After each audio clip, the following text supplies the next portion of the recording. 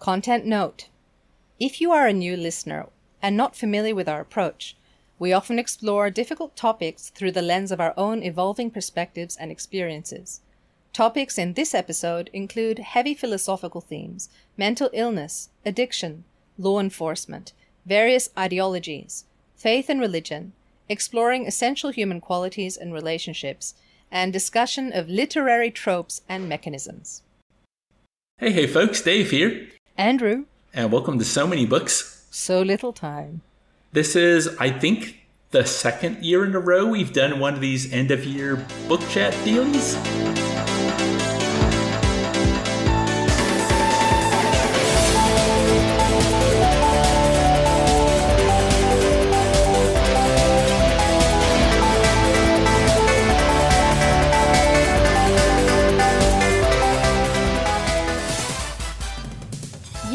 We've done a few.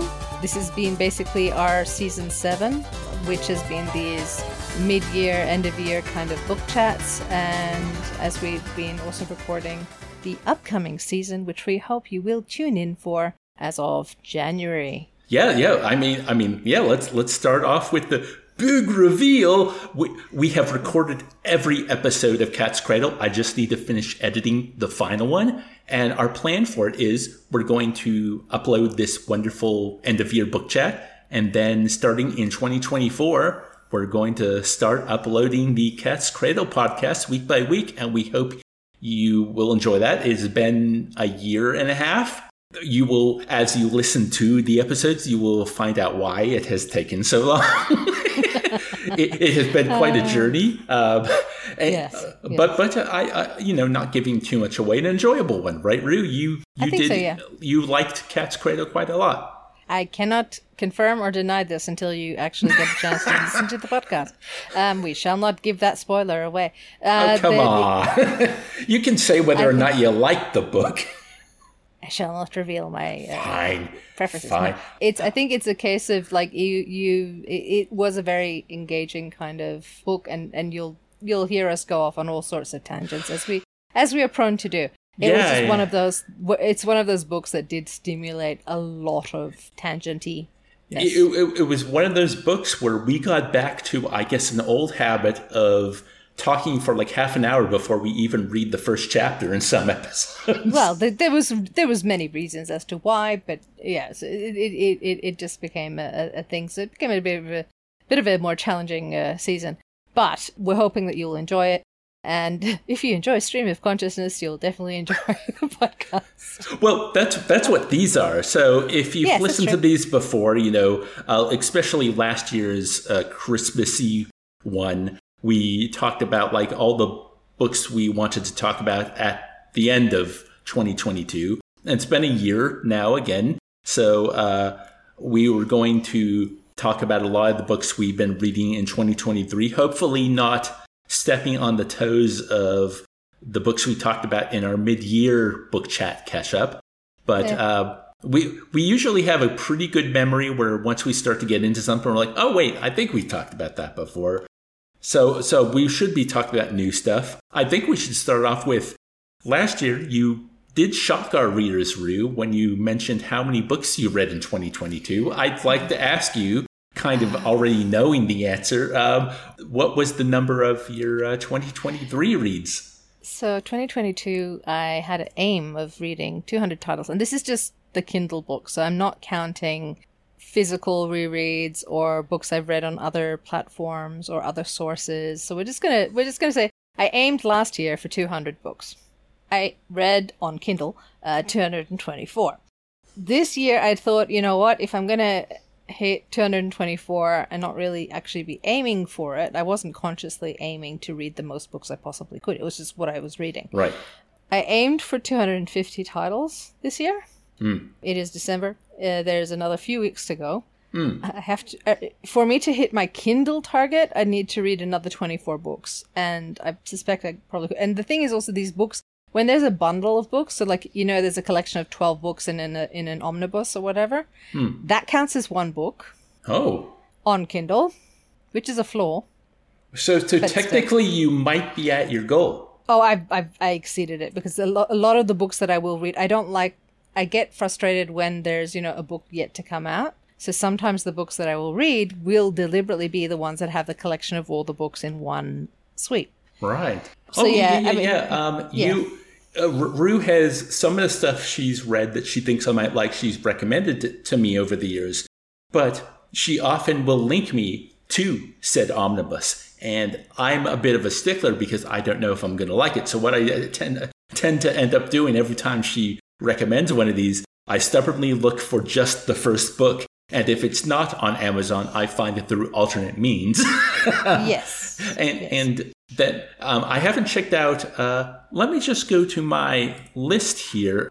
You've recommended 2 books to me I haven't looked into yet. One of them is called The House Witch, and the other is called Sapiens, which I think you brought up during the Cat's Cradle episode. Yeah, Sapiens came up because my brother once recommended it. And look, I find it interesting. I think there's no such, for me, non-fiction books, because that is essentially a non-fiction book.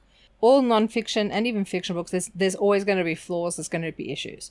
But there will be sufficient, I think for me, the golden nuggets to ratio, that's going to be an official term, the golden nuggets to ratio, when it's proportionately more golden nuggets than then I generally will go, yeah, no, there's some value in here, there's some insights that you might be able to get. You don't have to, I think for me, I will not necessarily always agree with 100% with what the author is writing, especially with nonfiction. And I'll question things, or I'll go, oh, yeah, sort of.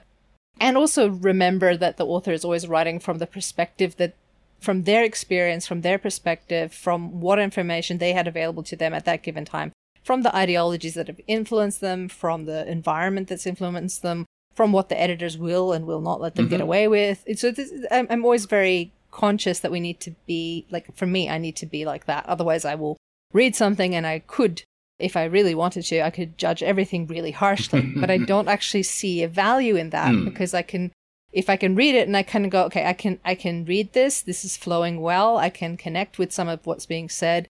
Oh, I can see the insights here, or I can see where they're coming from. I might not agree with it, but I can see where they're coming from. Like we said before, empathy machines also means looking at things where you may not, if something is abhorrently against every single part of what you value as a person, then heck no. There's certain books that I am not going out of my way to expose myself to. Yeah. Without mentioning names, but there are some books that I can think of at least one. There's one German one that I have no interest in. That was the one. But Rue, you've brought up 2 really good points there that I'd like to expand on. One of them is, I think if you are ever in conversation with a book, I think it's one of the Cat's Cradle episodes, I talked about how I will literally kind of out loud talk back to the book when I find an interesting idea, or if I take umbrage with something they've said, I kind of will vocalize what I'm thinking. And I think that always deepens the experience had with a book. When you kind of, books are kind of discussions because you're reading the words of someone else from a very fixed point in time, and that person may no longer be on this planet. Yeah. So it's this idea that at least at this point in time, in this part of the world, based on this topic, this person is telling you their point of view. And you can find stuff that you very much disagree with. I find that, or maybe stuff you don't even understand. Both of those things happen when I read philosophy. Oh, gosh. It happens all the time. There's plenty of things out there that we don't understand. I think that even that acknowledging of, this is actually something I have never really put much thought into, or I'm not sufficiently experienced in to understand properly, let me go and dig a little bit into this. But maybe that's just that might be an ADHD hyperfixation thing. But I don't know. I need to look things up. I always need to try and understand things. Generally. One of the things I love the Kindle for is because, especially when reading older works of literature, there will be plenty of words that are no longer in common use. And I can just press my button on, either press the button or push my finger on the word on the Kindle, because I have a touchscreen version, and the dictionary will pop up and go, this word means this thing. And it's just so beautiful. I mean, If I'm like reading an article on Google, I can highlight it and right click and do the same thing.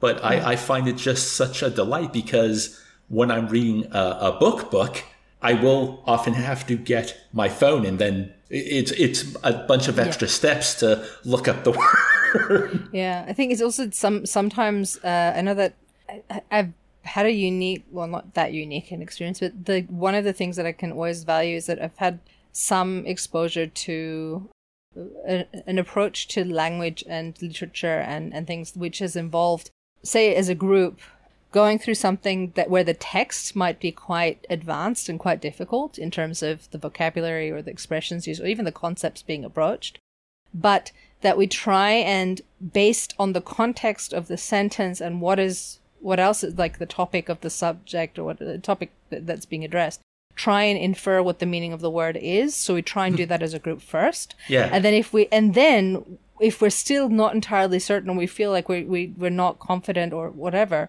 that we then turn to a dictionary. So the dictionary almost became like but let's actually see how this word endows the sentence, I guess, with meaning. And if there's the meaning that it makes sense to see it this way, given the context in which the sentence is being placed, then we're not letting, I guess, an external definition restrict the meaning of the sentence, but we're letting the meaning of the sentence kind of come to it blossom in a natural kind of collaborative space. It's a weird thing to describe. No, I know what you mean, because also to this day, good authors will still make up words, and sometimes making up a word is as simple as taking a noun or a verb that doesn't have like a verb or an adverb to it and turning it into an adjective, an adverb, a different form of grammar that it technically doesn't exist as. But because of context and because of the word and the way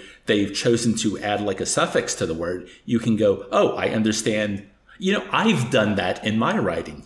Yeah. Well, it brings us actually, funnily enough, before the podcast, one of the conversations we were having, which we're not going to go into too much depth about because it was a big topic.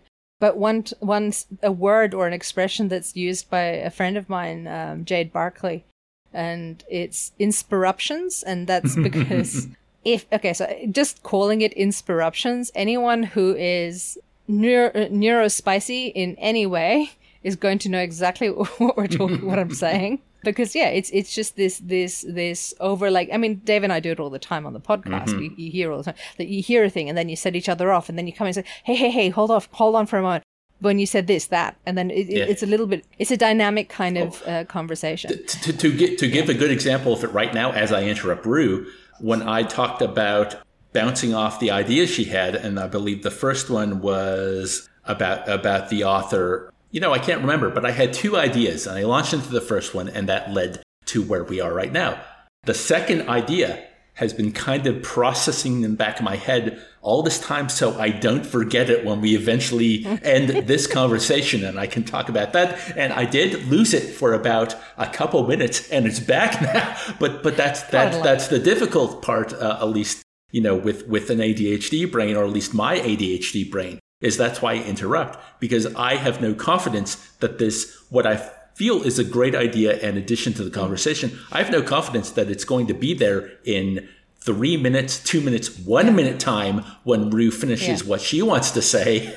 Although on a side note, I did actually have a moment the other day. It was something I wanted to ask like a sibling or like one of my sisters-in-law or a sibling.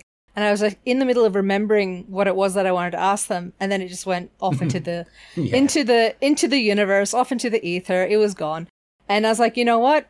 I did want to ask you something, but I said, I've got a question, by the way. I said, nope, it's gone. Okay, you know what? If it's important, it'll come back. Yeah. It will come back if it's important. So sometimes we hold on, and then sometimes we're like, you know what? It's okay. We detach. It's okay.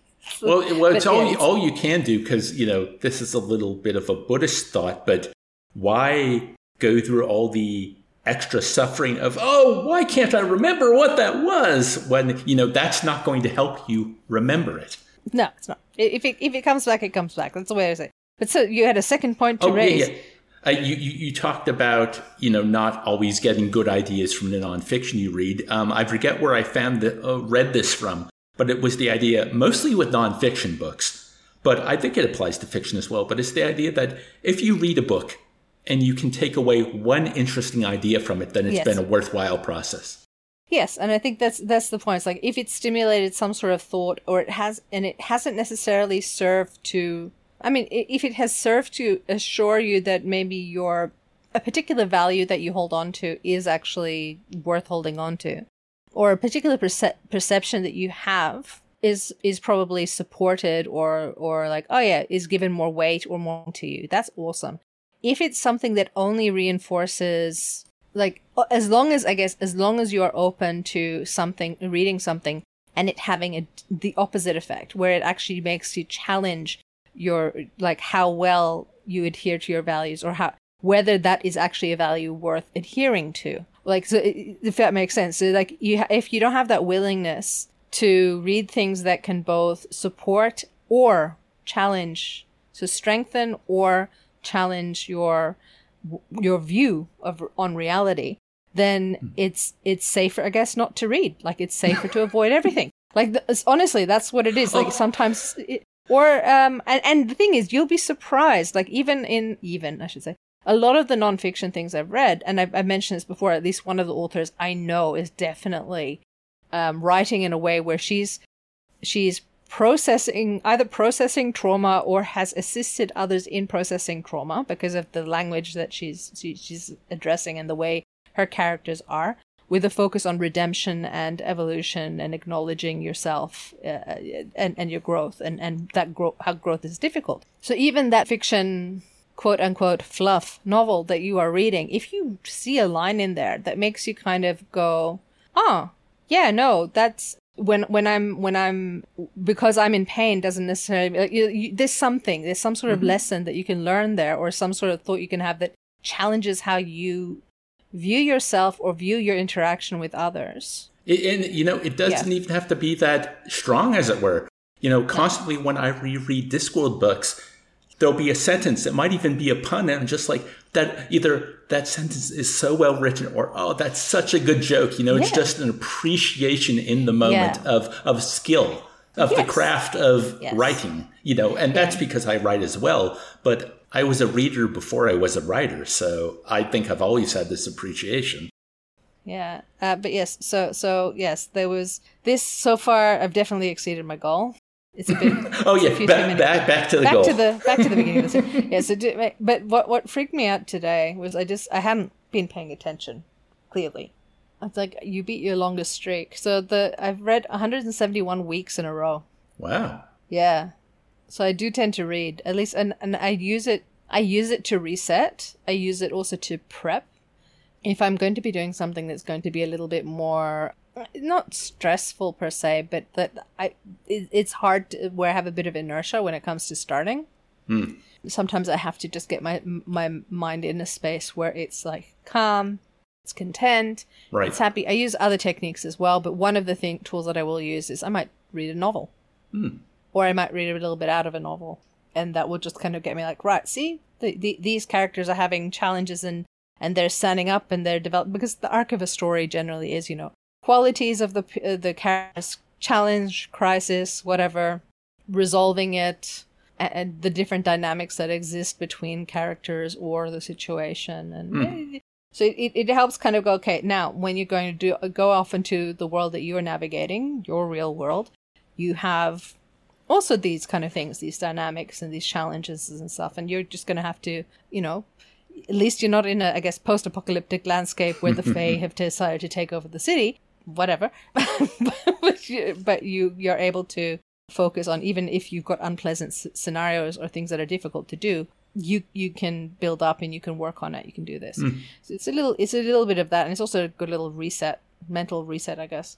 But yeah, so I was just looking at that and trying to find out which books were read when. Well, I have my list here. Would you like me to kick off with something? Yes, please. Please do. Okay. I want to preface my discussion of this book because I think there are some interesting things that I want to talk about. But I want to start off with saying I don't recommend this book to our listeners, and especially to you, Rue. It's called the Illuminatus trilogy. I read book 1. I'm in the middle of book 2. It's by Robert Shea and Robert Anton Wilson. It is, I don't know if it's the first, but it's definitely one of the progenitors of like the conspiracy fiction genre, like the whole Dan Brown, Robert Langdon, that kind of story. Because, it's called the Illuminatus trilogy. It's about this group fighting the Illuminati, and kind of a lot of the more out there conspiracy theories are present in the book. One of the characters is the person who assassinated JFK. But here's why I said I do not recommend it. There are a few reasons. I'll start with actually one of the least innocuous. So you remember, Rue, how much trouble you had following Catch-22 because it would jump around from chapter to chapter? Yep. This trilogy does that from line to line and paragraph to paragraph. Now, it may be my version of the book, the EPUB I got, maybe is not properly marked, But basically, it's always like every new line I'm having to grasp onto where are we, which character, that kind of thing. It jumps around all the time. The funny thing is, by the end of the first book, you find out that there is a narrative reason for that. Its structure is actually thematically appropriate to the kind of some of the deeper themes of the book. Now, the other reason why I'm not recommending to it, because this book is completely obscene. It is full of racial slurs. It is full of the foulest language, overt descriptions of sexual acts. The thing is, I think it is also there for a narrative purpose. The idea of, to fight the Illuminati, you have to kind of be shocked out of the programming you've been in from a very young age. And I think thematically, all this language and these acts and the way it jumps around, I think it puts the reader into a kind of fugue state where it's kind of, I don't know, I'm being assaulted from all sides. I don't know. I have nothing to grab onto. I think it's purposeful in that. Now, you may be asking, with all this, why am I continuing to read this past the first book in the trilogy? And the reason is the ideas that are at play underneath this wibbly-wobbly, timey-wimey, no anchor to grab onto, and all the vulgarity are really interesting. like what reality is at the base level, kind of, breaking the programming of what the Illuminati are trying to exert control over, and kind of like the ideas that play to why all these things have happened the way they have, and all the historical figures it brings into play as well. It's engaging for me when I can actually, and also kind of the puzzle where, I'm late in the second book and suddenly I'm starting to make connections about things that just washed over me in the first book because there was no way to grab onto what was happening. It's almost like you have to just lay back and go on the water slide, that kind of thing. It's almost like you almost have to turn that critical part of your brain off because it's going to be overwhelmed. There is nothing to grab onto here. Just try and go through. Also, the characters indulge in heavy drug use for most of the book, and that's another thing, to get them into states where they can access deeper parts of themselves and understand the fundamental truths of reality. So this trilogy was written in 1975, and I think it reflects that time as well. Gotcha. But yeah, it's very fascinating. I'm definitely going to finish the trilogy. I have no real interest in reading anything else these two writers have ever written, but this was recommended offhand by a podcast I listened to. He just threw the name out there, and because of what he was talking about, I looked into it myself and like, what the hell? I want to try this. And it's one of those that doesn't have a Kindle version, so I had to get an EPUB, version of the book. And I think maybe that's why it's been harder for me to read. It's like when I got an EPUB version of Ulysses by James Joyce, it didn't have any chapter breaks in it, where apparently that book is structured into distinct chapters. So you kind of know when it's going to switch gears, because anyone who's attempted Ulysses or read Ulysses knows that actually this book is obviously aping that kind of style. And also I see how like books like Infinite Jest by David Foster Wallace are further experimentations with this kind of style. And actually, that's another reason why I'm continuing to read it and why I wanted to just talk about it. Because somewhere in the second book, it hit me. It was just a couple nights ago that, oh my God, you can actually do anything with the written word. It's like it really started to open up that idea that you can do this. Like, I've not really read a book that, I mean, Ulysses does it and Catch-22 does it, but not with this. I think it's something to do with the level of vulgarity and also the level that it jumps around that really, like, I have not read a book that does this. So it opened that eye, to use a metaphor from the book, but like the third eye kind of thing. But it opened that idea, let's say, in my head that go, yeah, crap, you can do this. Books can do anything. And then because of that realization, it kind of also reignited that I need to start writing fiction again. Yeah, of course, as you do. I was just thinking, it's interesting that they're using like this, again, I'm using your description of it, but this idea of this almost fragmentation of a fragmented approach to get the reader to have this confusion, distortion, so that out of almost a survival mechanism or an ability to get through it, you need to switch off. Now, it's so there's something about that's funny to me. Okay. Because, I mean, I don't really get into the conspiracy theories too much. I'm familiar vaguely with some of them, and particularly a lot of the science ones I can usually piece apart quite a bit. Let me just say that also this book scratches an itch because the Dan Brown books, especially the Robert Langdon novels, are guilty pleasures. I really enjoy them. Yeah. I recognize them as, they're not high art. In fact, his writing style, like the 2-page chapters annoy me. But like the last one I read of his, I don't know if he's put out one since. Maybe I should check. But the last one he did, Origin, I found really engaging. And I've always enjoyed his books. So I think that's another reason why I thought I'd give this a go. And you talked about having to let go. Well, another reaction to that is just to put the book down. You get a few pages into it and go, F this. I'm not going to try and deal with this. And, early on, I tend to give, on the Kindle, I tend to give books about 10% to grabby or to let them go because I no longer want to force myself through a book that's not engaging with me, but I want to give it enough time to get there. And when I get a book from the library, I try to give it 10% as well. Like 50 to 100 pages is usually good enough when I'm not able to do the math for a percentage.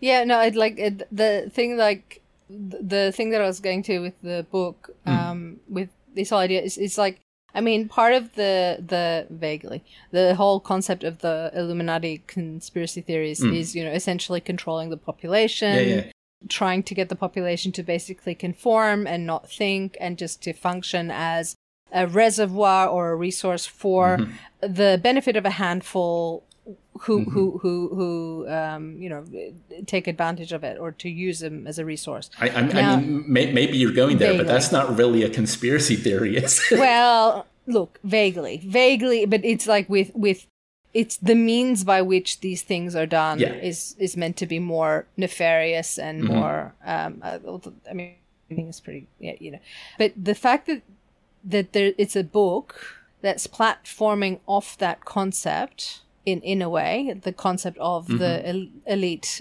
grouping and influence and controlling and all that, the cabal, so to speak. And just maybe this will make you laugh. The Illuminati, as they exist today in the fiction of the story, they're offshoots from the lost city of Atlantis. As you do. Why not?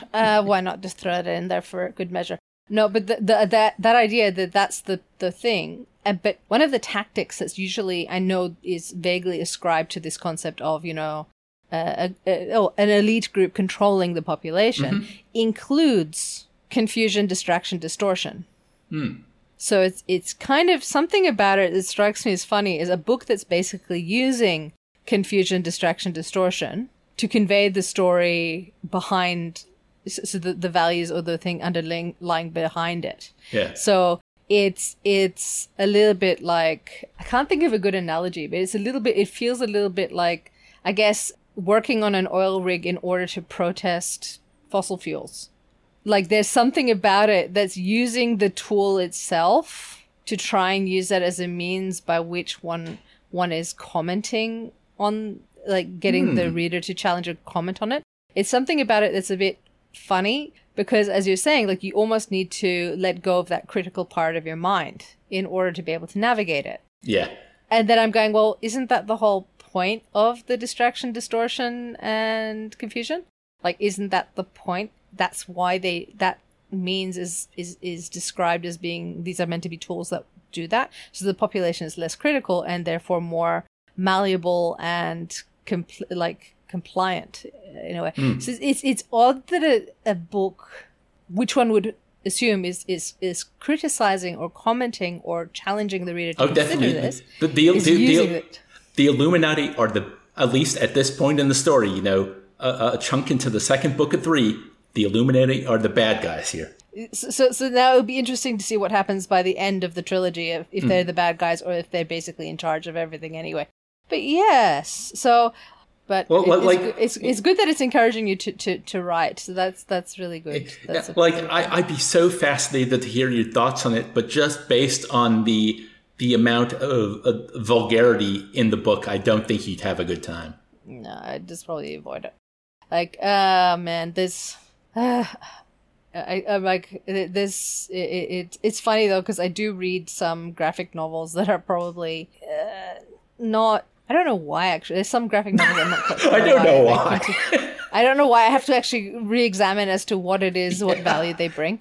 But there's some that I've read that I've really gotten into, and I think some of it's because they obscure, they challenge our approach to, say, fairy tales. Like Fables is a really good one. I read Fables up until shortly after the reveal of the leader of the army. Yeah. And, so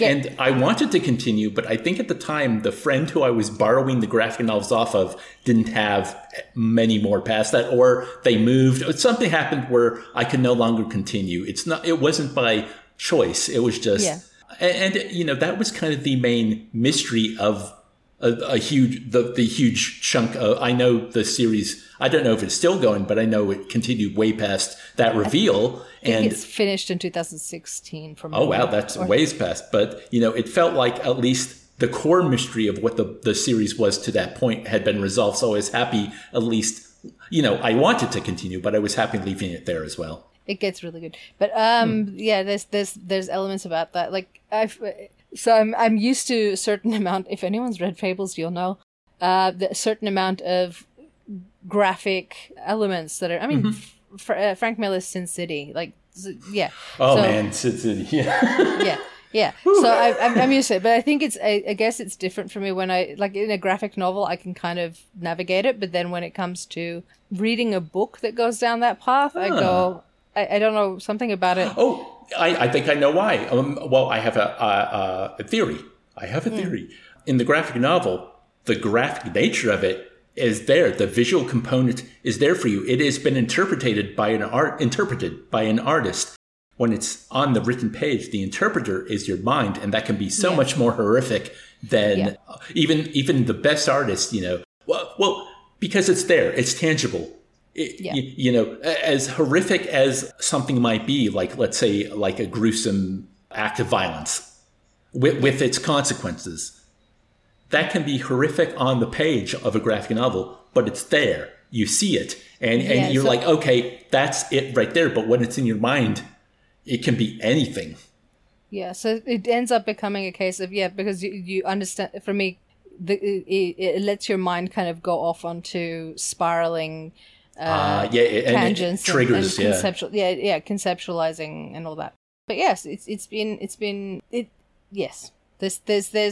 a few few books that I started stopped because of that, but it's there's some my preferences, they tend to be either towards the fluff or like fairly heavy academic concepts on, and this is not work related stuff, but like heavy academic, I guess, concepts related to social structures and individuals and education and all that. So it's psychology, sociology, all those lighthearted psychology, sociology, I guess in a way, the concept of civilization and examining like what civilization, like building like learning from past, but also kind of what are some concepts that are needing to be understood in order to view the world as an emerging civilization. And then it just things that kind of broad, bigger picture view that also then draw back down to the individual at the individual kind of level. That's where I like to go with my reading. Or fluff. No wonder you go towards fluff when it's more fiction. Yeah. So my fiction reads most of the time. There's once in a while there'll be something that's not like there'll be the ones that are a little bit more, I guess, higher nutritional value for as far as a book goes, less fluff. But the vast majority have been, I guess, fluff. But I will say, one author I've been enjoying is Heather G. Harris. I'm not specifically referencing a series because I've read a few of her series this year and the last few years. She's just got a nice style to her writing generally. Do you have a recommendation for me or our listeners? The Glimmer, I can't remember. That's the first series I think I read from her was the Glimmer series. I'll have to double check. And that one got Heather G. I know this. It's funny also because I end up reading authors and then I find out that one author actually does a shout out to the other author. So it's been interesting that there's been this the ones that I've enjoyed. Sometimes they'll be overlapping, like cheering each other on, kind of like on their social media or other spaces. But yeah, there's a series called she's got one that's set in the other world, so to speak, and she's got a reading order on her website as well. So the Other Realm, that's it. So the Other Realm series, and then there's the Other Wolf and the Other Court and the Court series. She has some different. They're mostly set in England as well. Okay. So for me, there's a little bit of like, that's Liverpool, and that's like there's a little bit of that going on as well, and England, I should say England and Scotland, and Wales. That's like any time. I think that's why I like the Shadowrun universe so much. Anytime a story's set in Seattle, I'm like, yay, my place. Yeah, so that was pretty, like, that's pretty good. I also tend to enjoy authoress Annabelle Chase. The one that's called The Crossroads Queen is a pretty good, decent book. Like, I found it really, so far so good. But yes, to the book that I recommended to you, The House Witch, by Delamhach. I don't know if I'm pronouncing that correctly. I apologize. I've really, like, as far as authors goes... As far as authors go, like really enjoyable, really dynamic, really, but also like very, you can connect. I recommend some of these books need to go past the 10% rule initially, just because they're setting up the world. They're setting up the whole world. And let me just say something about that 10%. I'm sure I've given this analogy before on the podcast, but anytime anyone has ever told me, this thing's great, but you need to get past, yay amount before it gets good, right? Like it has a slow beginning or the beginning's not that good. I give an example with like famous anime series. Like I remember it a lot with Hunter x Hunter, where they say the initial arc is not that great, but once you get past that, it really takes off. But when I watched Hunter x Hunter, I loved it from the first episode.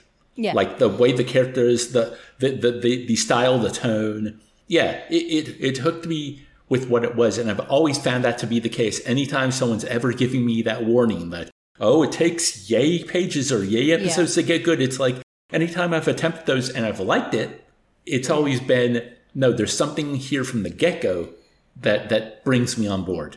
I think the House Witch will probably be one that will get you like that. But the only reason I say this is for dear listeners who might not have that sensitivity. Oh, of course. Silly me. It's all about me, of course. For those listeners who might not have that sensitivity, give it a little bit of time, because it's not that it's bad or anything. It's just that initial setting up of the world for some of the fantasy, you've got a really good fantasy author when they've managed to weave together the fabric of a world that is actually quite convincing, but they're taking a little bit of time for you to transition from the world that we exist in to enter their magical, I guess, world in that sense.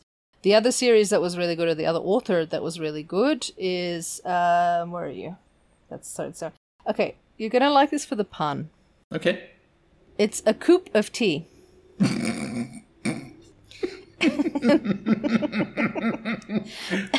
Beautiful. Yes. And the series is called The Tea Princess Chronicles. That's book one.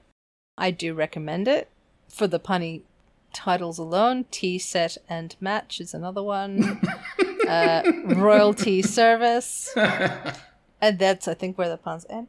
But yeah, there's some really good, again, a world building, an immediate series of crises, but also the dynamics of characters really, essentially to give a very overall view of this one, like the Tea Princess Chronicles. I mean, obviously there's a princess involved, so there you go. That's well done.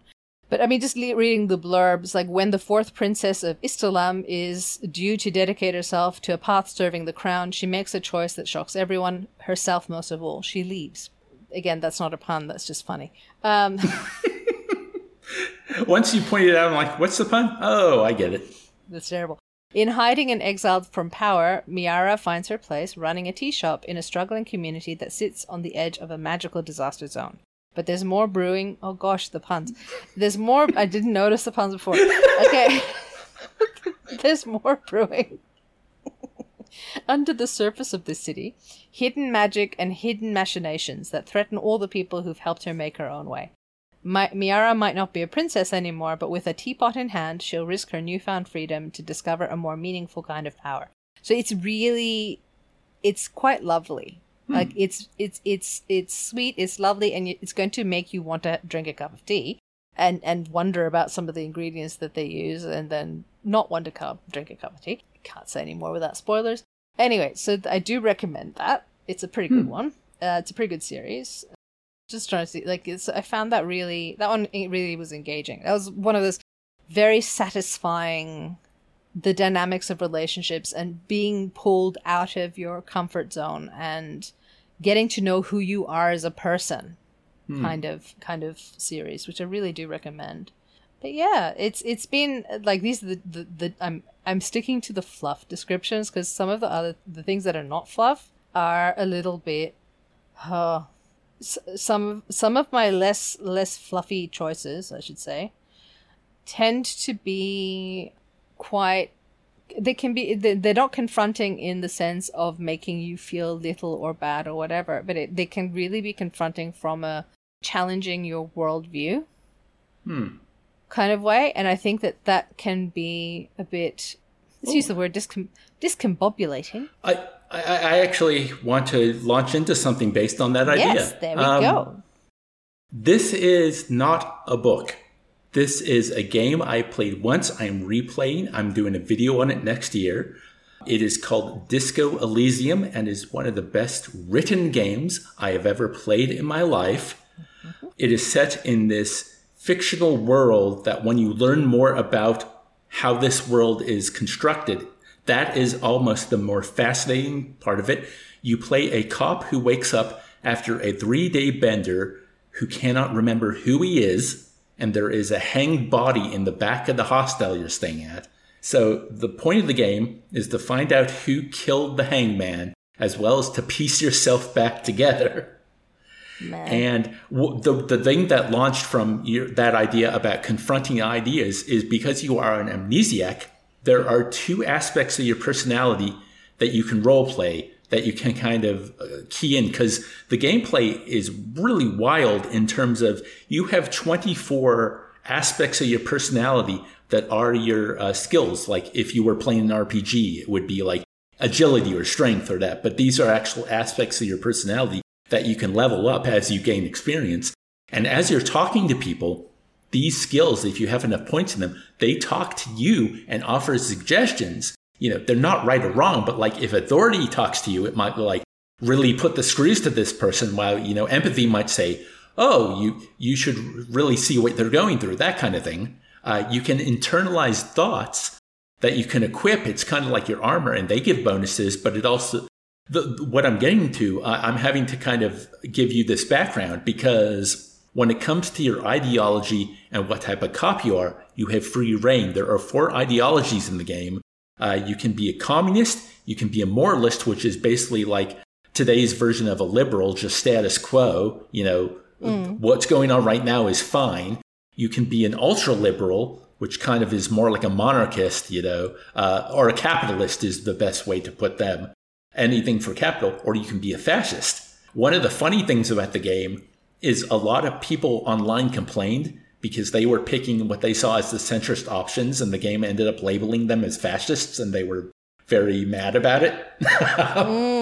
But here's the thing. No matter what ideology you pick, the thoughts in your head and the dialogue options towards those ideologies are always their most extreme version. So if you want to follow communism, suddenly your brain starts talking about, murdering the people in charge to bring about utopia, really heinous stuff. That's like the next step. You want to make a better world. Well, you got to get rid of the people in charge, right?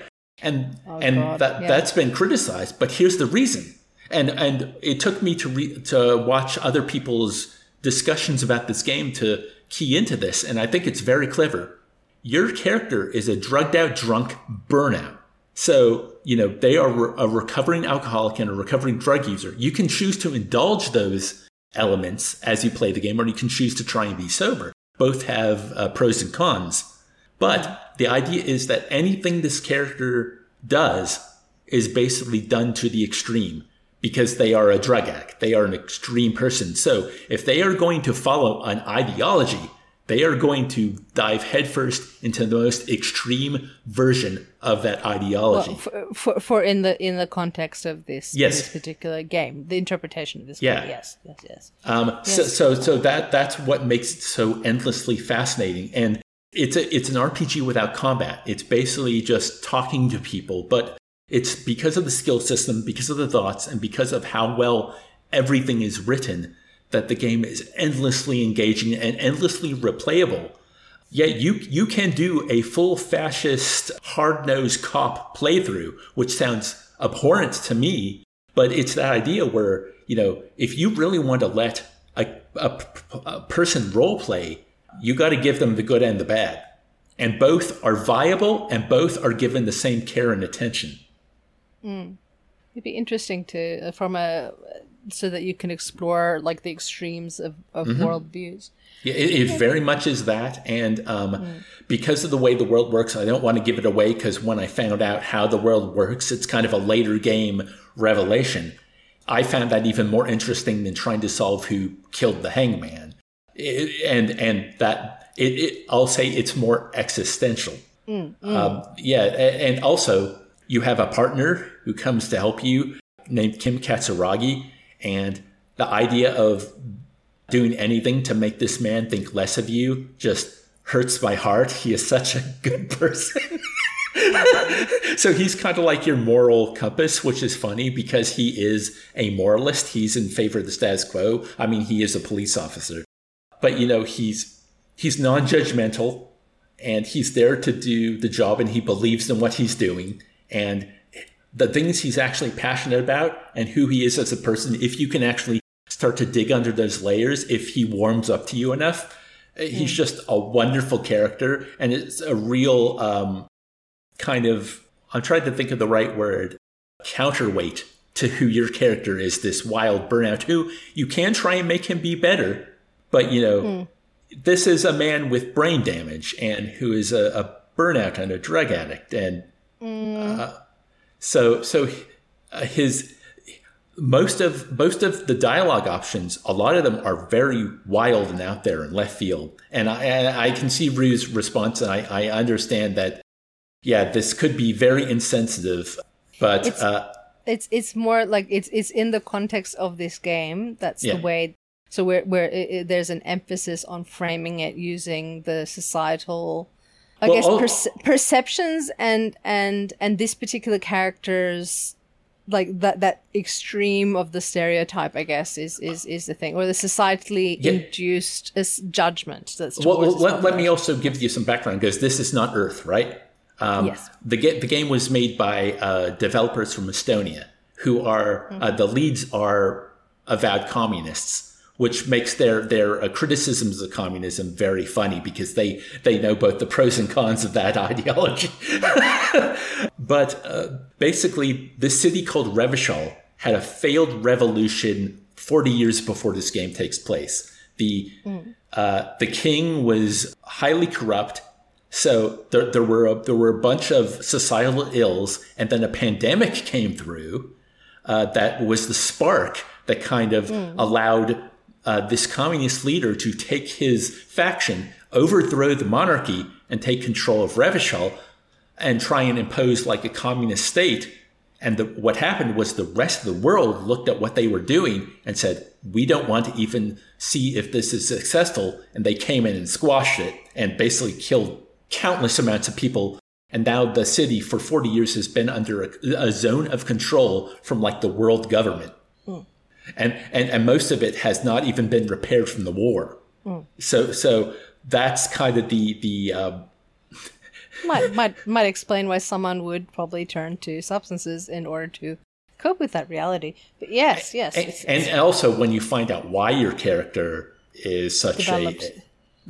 Is that way as well. Has developed these coping strategies that are probably not ideal. No, and I will say, despite of the big swings I've been talking about, the game is highly nuanced, and it's just the writing itself it's funny and poignant and interesting and engaging, and it's just it's one of the best things I've played in years. And I think it's mainly due to the strength of writing. That's why I'm bringing it up here. Because it's about stories, and I mean we know that stories are the thing.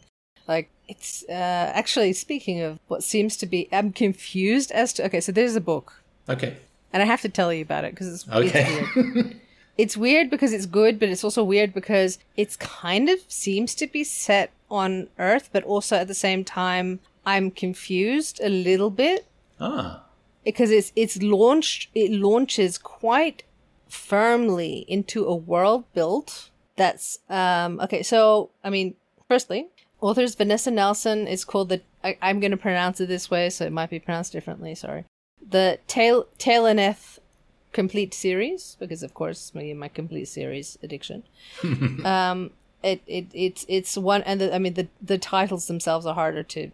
They're concealed, cloaked, tainted, betrayed, revealed. So like the titles are like descriptors, I guess. Okay. But it's this idea is like you have an oath-bound servant who's an outcast and no one cares if she lives. Arrow just wants her freedom. Days away from the end of her service, the Aerith, so it's a species, the Aerith, that very Fae-like, it seems like the Fae or some sort of elf or something like that. The Aerith set her one last task, perhaps the most difficult she has ever faced: investigate the sudden death of a high-ranking shape-changer, the Aerith's ancient enemies. So you've got kind of shifters. You've got kind of magic-y kind of elves. Okay. And you've got humans. The Aerith have tried to make her an outcast, but she might be the only one who can save them. Follow Arrow's complete story in one volume for the first time, which is this whole book, which is, so concealed, revealed, betrayed, tainted, cloaked. And if you like, so this is the blurb, but it's like, it is mystery and, it's fantasy and mystery and spells. And it's quite good, it's really quite well written, and to the point where she went and she edited her, she said basically like the versions that were uploaded in January 2022 contained errors, and then she went through and she fixed them, and it was it should be corrected now. But even like sincere apologies to everyone affected by this. So like there are those who don't even bother, They're like, we'll just take it, lump it or leave it. But this is someone who actually cares about the readers having a pleasant, a good experience reading it. Because I don't know if you're one of these people, Rue. I don't think you are. But I do have friends who tend to think less of a book, or at least point out every time they see a typo.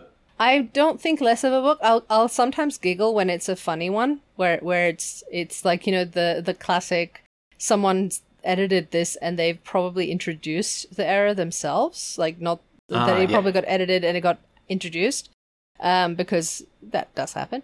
Or there's the only ones that will sometimes bug me if I get a lot of context errors. So if they swap characters' names when it's not quite right, then I'm like, okay, guys, go back, please fix this, because this is confusing.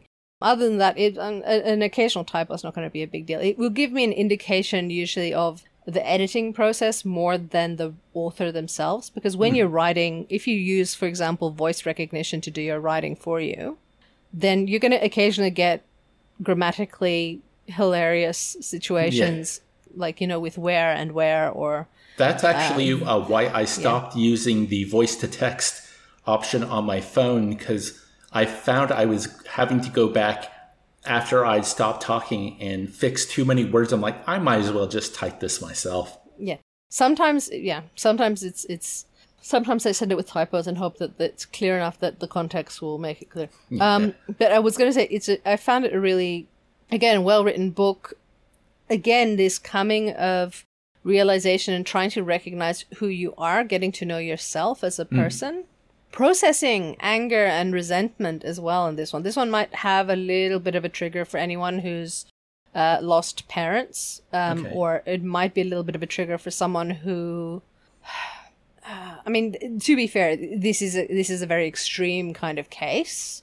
But if anyone's experienced isolation, or I'm going to say even someone of a mixed race background who, because of their mixed race background, has experienced prejudice or abuse or anything, they might potentially have some triggers here. But remember, this is a fantasy book, and try to, you can see the parallels between the dice. But the thing that was confusing about it, yes, there's humans. There seem to have been some sort of events. There's occasionally vague references to modern technologies that have been lost in a way. It's what it's reading like. And then there's just, so there's some things that clearly have been going on where it seems that there must have been events. And you get a little tiny sense of some of the things that must have been and must have gone on, that so it's like magic is an overt thing. It's an accepted thing. It's a recognized thing. But then at the same time, you also have, again, can't say much without spoiling big chunks of the book. So there's just, it's interesting how they even address certain ideologies that do come up when there's difference and different approaches and different existence. It's part of the confusion that you're not quite sure if it's supposed to be Earth, what time and place. That's part of it. You can't quite put your finger on it. There's another series that I read that I do recommend, which I can't remember now, that I'm going to find the author because I do recommend, that also has a kind of almost post-apocalyptic, but it's magical post-apocalyptic. It's like the Earth had enough. Okay. And got ticked off and said, right, that's enough. It is. It's by Kim McDougall, and it's called The Valkyrie Bestiary. Okay. Is the series. The first one is Dragons Don't Eat Meat. And it's a dark and humorous urban fantasy where again, another one is I'm going to say it my way. It might be pronounced differently, but it's Kira Green is a sucker for vulnerable critters. The exiled Valkyrie pest controller shares her chaotic home with a banshee roommate, a pygmy kraken, and a basilisk who thinks he's a turkey. But when she rescues a little dragon that swallowed a dangerous artifact, she's stuck working with a mysterious gargoyle who kissed her a year ago and then ghosted. So there's our romance element. Okay, with a rogue fey prince after the relic gurgling around in the tiny worm's tummy, Kira and her irritating companion venture into the magical and lawless in-between to find the babe's elders. And as attraction brews and enemies converge, she fears they might not make it out alive without triggering a supernatural civil war. Can she get the hatchling to safety, or will her world descend into disaster? So there's a lot of laughter, like you do laugh, but there's also some really, again, heavy themes, and but the laugh out loud moments are pretty great. And you can get a sense just reading about the author, which is if she could have one magical superpower, it would be to talk to animals, or maybe shift into an animal form. Definitely, mythical critters and magic often feature in her story. So it's like she loves, the author already has an appreciation for the mythical, but also just generally animals and life, which is why that series is interesting, because it's set in the future and it gives you a date. It gives you dates like 2000. I can't even remember now what the date was because it's been a while. Like it was just fairly recently. I read the last one, but this idea of it gives a date. Valkyrie, thank you. Bestiary, great. I love how I write Valk and it immediately kicks it up. It knows me well. I'm just going to grab one of the random ones and see what date. So one of the books is, for example, at 2000. I want to say it's 2100 something. I might be wrong. But yeah, so this idea that you've got, it's set in the future and it's set in a context where you're not actually quite sure what's happened, but then you kind of get a little bit more and more, and then all the puzzle pieces start emerging and you're going, oh, something big happened. And then you find out more and more. And so there is an ever expanding kind of storyline that's an under arc to the story that's really nicely done. Okay. And you don't necessarily have to understand at the beginning exactly what happened. The story itself, that's the story of the book, will be enough usually to get your attention. But then you go, oh, okay, hold up, what else was going on? Yeah, well, going back to Disco Elysium, like the background I told you about the city and like that's all only if you kind of explore it, you know. Apparently the author wrote like the last few thousand years, because this is a world he spent like 20 years developing like a tabletop campaign for, you know, so inside and out, and it's all there in the periphery, which I think is the appropriate place for lore. Yes. Periphery is good. This one is periphery and then it weaves through and suddenly you're like, oh. So 2081 is this particular novel that I just randomly opened, which is one of the ones, fifth one this year. So yes, it's not that far in the future, but it's also not that close. I like how I mainly recognize this with video games from the 90s, but anytime they wanted to do the future but didn't want to commit to a date, it would always be like 20XX. Yes. And I mean, now we're going to have some that are set far, far beyond that. I'm just thinking of, actually, what year was Mass Effect set in? No, so never mind. But yeah, so it's when they set it like almost 50, 60 years into the future. Actually, this segs into the next book I want to talk about. Let me just bring up. Sadly, this is another one I didn't really enjoy. I will explain why. It's called To Sleep in a Sea of Stars by Christopher Paolini. Apparently he's the guy who wrote Aragon, which I've not read or watched.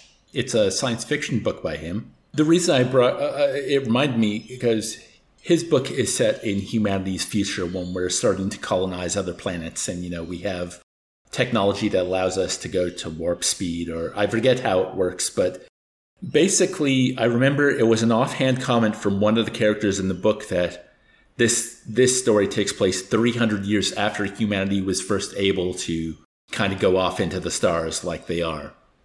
So, 3 centuries sounds like a good time frame to get from, first inklings to what's happening in the story. The reason I don't think highly of it is actually, so both this book and a book I read last year by a fantasy author called Sarah J. Maas, both of these were voted in the Goodreads, like fantasy and sci-fi categories, so I thought I'd check them out. Along with like Andy Weir books, which I've not really liked his work. The Martian was okay, but I've not... Basically, these books plus a couple others have led, like one called The Midnight Library, have led me to rethink about ever reading a book that wins like the Goodyear's Best of the Year. I just realized that for the majority of them, they're not books that vibe with me. But here's the problem I have with this book and the Sarah J. Maas book in particular, and I think maybe it's a problem with modern sci-fi fantasy, in that both of these were 800 to 900 pages. They were tomes. And after reading both books, I liked both, actually. Both were fine, but I think they would have been good books. I didn't like them, but I think they would have been good books if they had both been at least 400 to 500 pages. And maybe it sounds so arrogant to me to say because I'm not a published author, but, maybe if they were better writers, they would be able to cut out the fluff. It reminds me of how, the first 4 Harry Potter books are pretty good in terms of pacing, and then they got more bloated until the end. I still enjoyed them at the time, but yeah, bloat seems to be a real big thing, at least in terms of certain authors in fantasy and sci-fi, especially with the Sarah J. Maas one. It was just it had a romance element to it, and it had a mystery element, but it just felt like both were being stretched as far as they could. With this one, yeah, it feels like any time they had to go to the next step of the journey, again, it was just this stretching of, yeah, we could just go there and have our action scene and move on and get the revelation we need. But no, let's not keep it moving. Let's delve into the technology. Let's delve into the science. Let's spend some time with the characters, which I don't complain about that. Those were my favorite parts. It's like a ragtag group of weirdos on this mercenary ship she finds herself on, and that was fun. I like anything where characters get to interact with each other. But it's those bits seemed far and few between. It was the action scenes and the science that I didn't care about, especially because there's a sci-fi. Just tell me that it works. You don't have to go into the particulars of it. And maybe that's just my personal preference. I imagine, we've talked about hard sci-fi and soft sci-fi before in the Cat's Cradle season it comes up. But I know there are readers that love when science fiction is based on our knowledge of physics and chemistry, the idea that, this is feasible with what we know now, or at least you've taken what we know now and you've cleverly extrapolated to make your world. That was the whole thing behind The Martian was, I have a character stranded on Mars. Let me try and work through everything that can go wrong and see if I can work out a scientific solution based on what we know now to get him out of there. I enjoy it. I'm with you. I enjoy that, but also it's a very fine balance. There's a fine balance between weaving the hard fiction or that kind of explanation through it, or at least convincingly say, okay, these are the laws of physics in this world.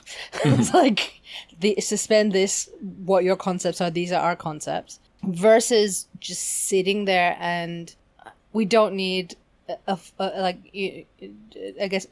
physics grade thesis on the laws of the physics of this world. You don't need to go to that level of depth, and people really struggle with finding that middle ground. Well, and here's the thing as well, one of the things that was in my head when I was reading both these books, because they are so long, and to me it seemed there was no need for the length. It's you're obviously popular authors, and you're obviously it's a growth thing, but you're not Tolkien. You're not Frank Herbert. There are so few authors I feel can get away with using that length. And even with how much I love Lord of the Rings, what's the main complaint that comes up with even people who love that work? Oh, he loves his prose, doesn't he? The descriptions, they can be a bit much. But there's a value to descriptions. But yes, I'm with you. When there's a point where you're going, mate, calm down. Do we really need Tom Bombadil? Well, we do, but that's a joke as well. There's a reason he wasn't in the movies. How would that even work? No. but yeah, with and I will say, so To Sleep in a Sea of Stars, the ending was fascinating. Where the book ended up going, what the end journey of the main character. Really interesting ending, but 2 problems with it. One, it took 800 to 900 bloody pages to get there. So I was over it by the time we got to that part where I'm like, that's pretty cool. B, in this ending, he very, not subtly at all, sets up a bigger problem for a sequel. So it's almost like there isn't actually much closure to the story, because suddenly you've gone, sure, we could have a nice closure to the story. Oh, but there's this even bigger problem here.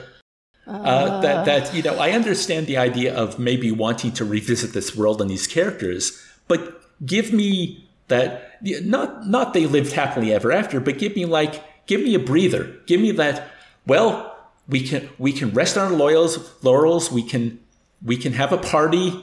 We can sit and breathe for a moment before thinking of what might be next, what might be the next problem. Yeah, I'm with you. Like it's one of those cases of like, you are allowed, you know what it is? It's I'm gonna very bluntly state this as, and you'd be more familiar with this concept simply with your background of media evaluation and criticism and narrative kind of exploration of these fields. There is almost an affliction that seems to be afoot, which is, but what if this gets serialized? What if this gets what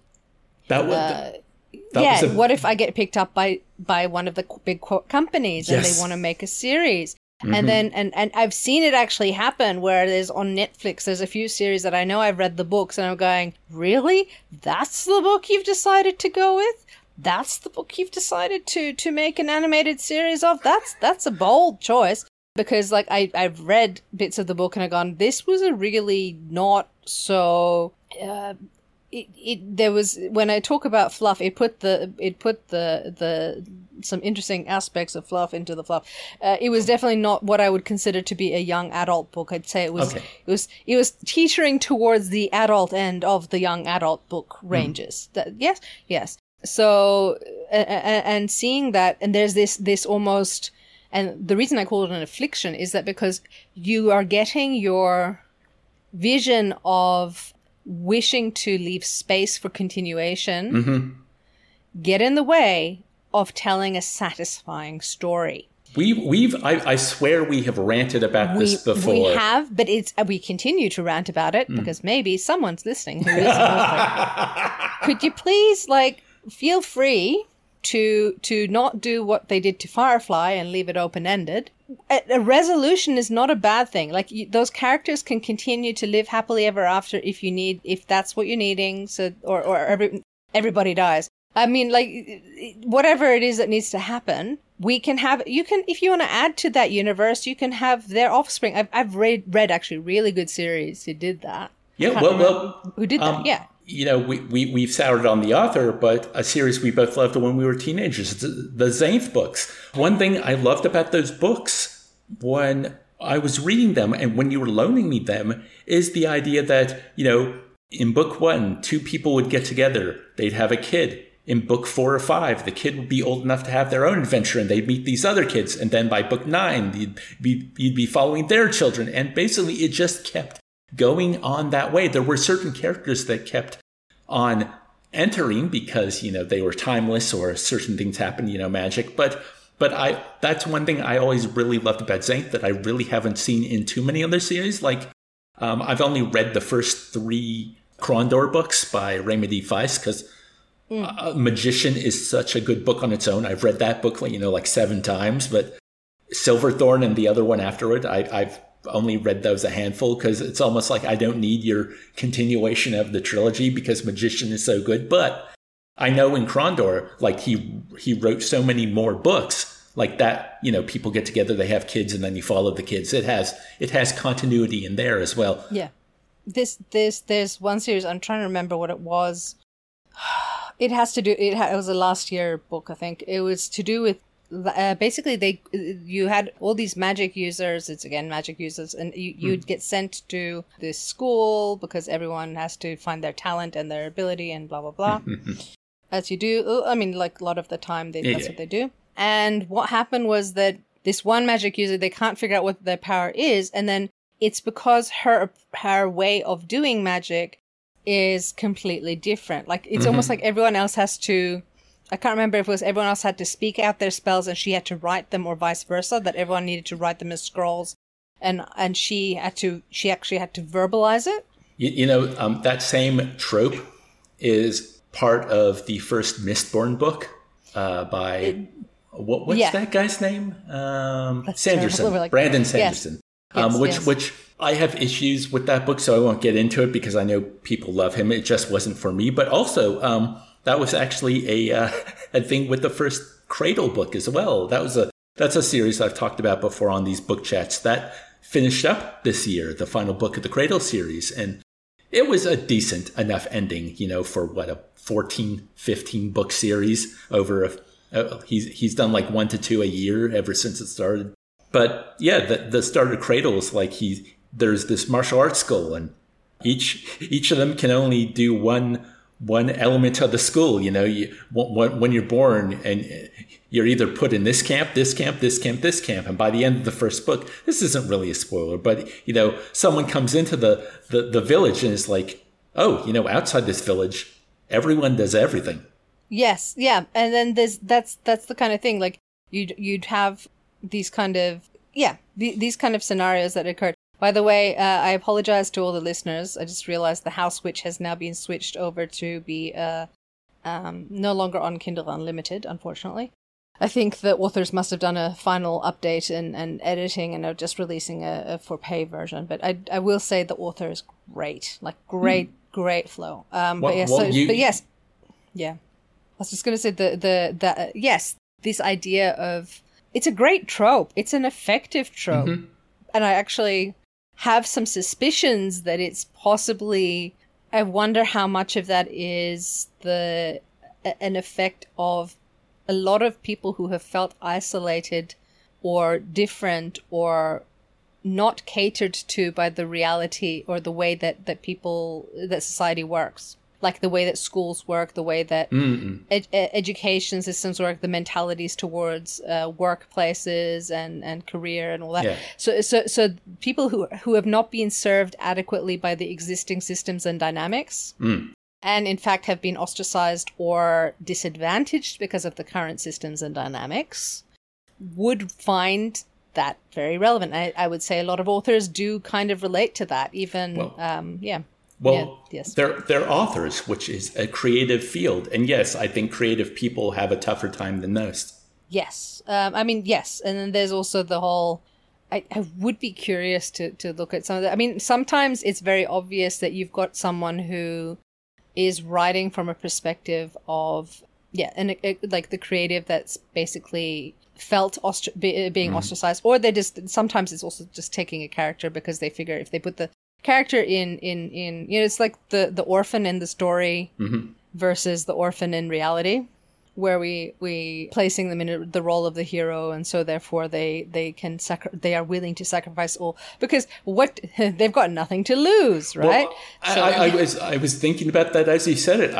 And it just occurred to me, it's also probably this idea where they have no official ties to the existing structure, which allows them to move on and try something new, go off into the unknown.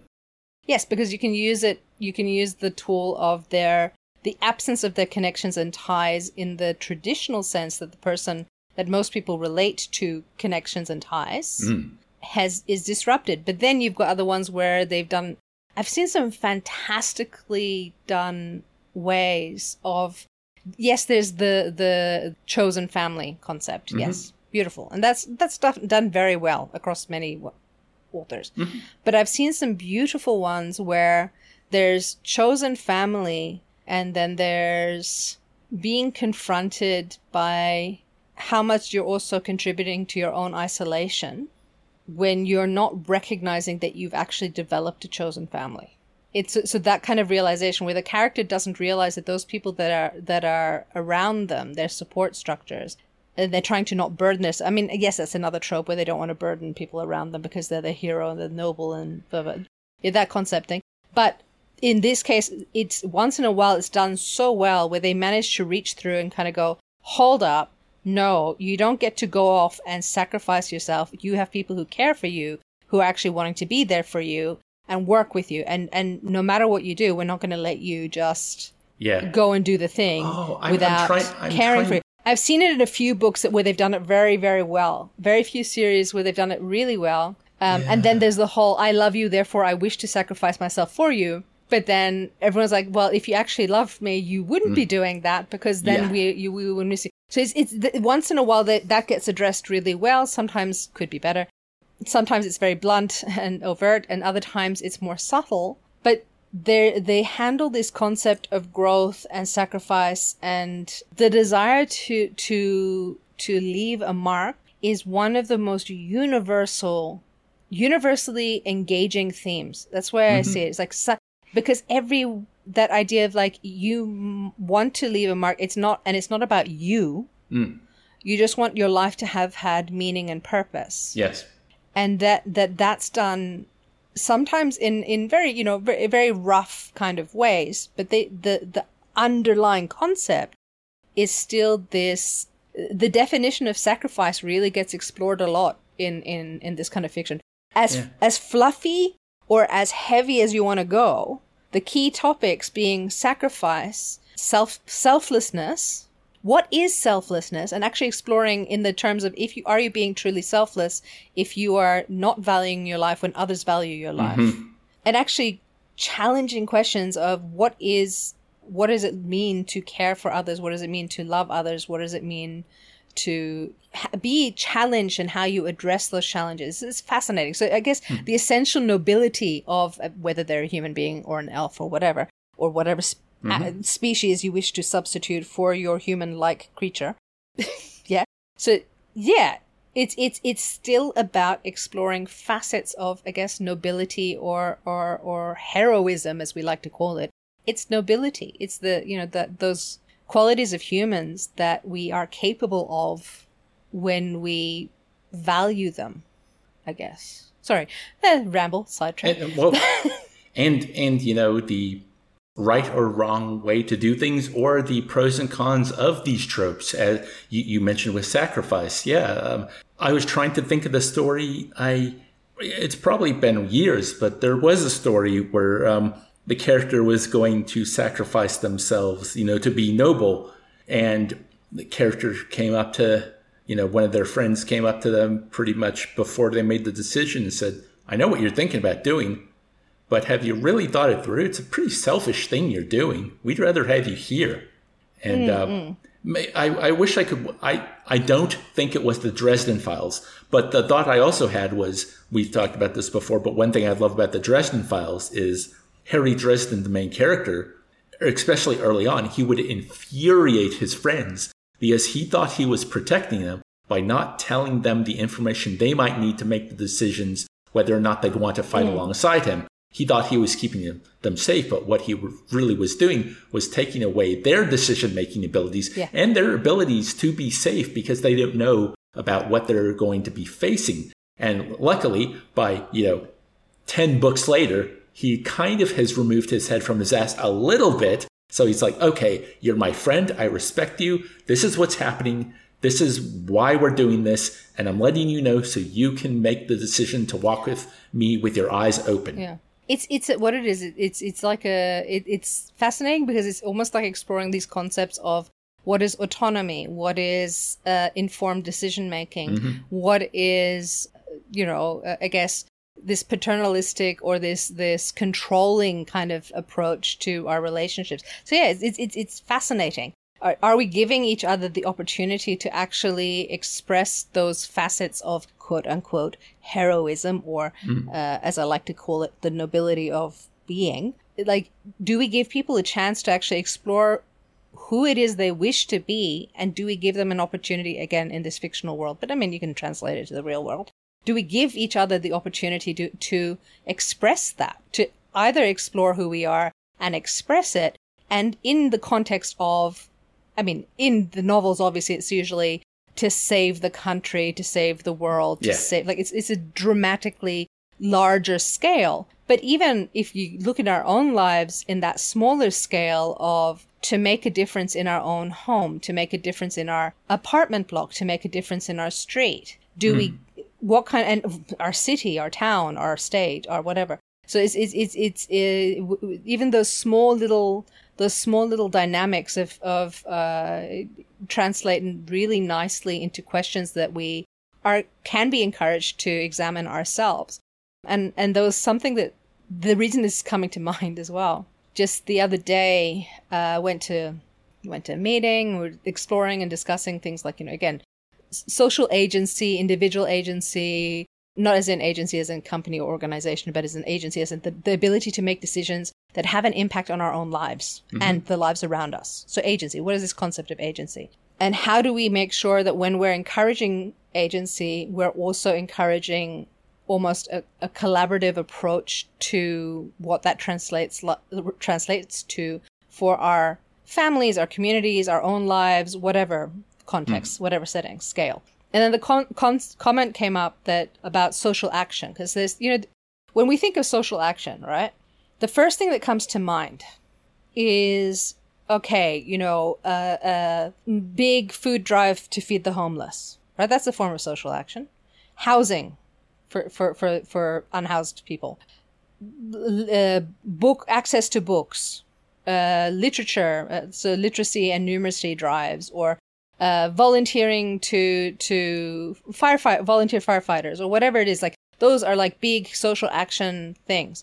But then what if social action, and we've had similar conversations about this before, but social action can be as simple as, if you can encourage and support one another in maintaining, I guess, some hope, and maintaining an ability to do one's actions in the context of like being there for one another. If a bunch of mums come together and they're meeting, once a month to come together to bring their kids in the same space, one, to be supportive of one another, but not just to sit there and say, I mean, if they need to sit there and chat about, I don't know, the latest cricket match, whatever, it doesn't matter. But if it's just that act of coming together and even having a moment of, I noticed there's a pothole on the street that we all go to go to the kindy that we drop off our kids at during the week. Should we try and see if we can either organize it ourselves, or maybe put up a little warning sign, or ask council, organize something to see if we can get the speed limit adjusted so that people don't, have an accident, whatever it is that might come up. It might be through institutions or even through themselves. Like, we noticed that there's not much greenery in the local park, and if we can get permission, we can plant a herb garden or something like that. So these are I mean, still bigger scale things, but it can be as simple as, hey, how about this winter we just make sure that we check in on everyone, because the flu's been really vicious this year. Just checking in on the elderly in our community, seeing if we can pop into the shops for them and then get them some groceries or something like that, or cost of living, or like just caring enough about your community and coming together and doing what we might consider to be small things. It's not like we're solving world hunger or solving the housing crisis, but caring enough for your community and encouraging each other in conversation and action to do something. Yeah, something is always better than nothing. And I've said before, where I think it all starts with you and it radiates outward, Absolutely. Being kind to the people in your neighborhood might, through that butterfly flapping its wings, through chaos theory, might eventually lead to an end to world hunger. You never know how this stuff is going to play out. Yeah, at minimum, it means one person, if we sincerely care a little bit more about one another, that's, I guess, the first step. Like, the first step is actually caring about one another. And no matter, like, we might have had experiences that influence us to have developed certain prejudices or whatever, but to look for the humanity and to look for the common ground, that makes it, that's a huge, I mean, that's a huge challenge. Yeah. And that's why I love the themes of a lot of these books, because whether consciously or not, they are echoing these fundamental themes that exist in human relationships. Because at the end of the day, when an author is writing, with exception possibly of your book that you were mentioning earlier, that sounds like it's shredded, it's shredding reality in multiple directions. But so I refer to it now as the Illuminati shredded cabbage. That is how it's in reference in my brain. But all of them, they can't help but examine and make use of either dynamics that they're familiar with, like the way that parents interact with their offspring, or whether it's this is a very pithy way to say it, but the old adage is write what you know, and we all at least have some idea of what it is to be human. Yes. And then it gets interesting because we might not, and it brings us back to the beginning of the podcast of today's episode, we might not know, like we might not see things from the same perspective as humans, all of us. We don't. That's the whole point. But there are certain fundamental interactions that we all experience. How we perceive of those interactions and how we experience those interactions and all those things, they will differ wildly.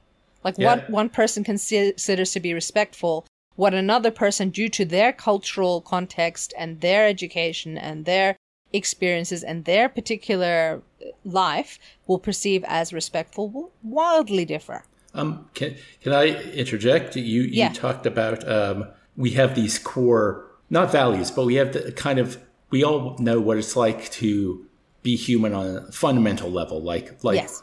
We all go through the same things, and that's actually through my experience in therapy. A large part of therapy is I'm sad or worried or angry about this particular thing in my life.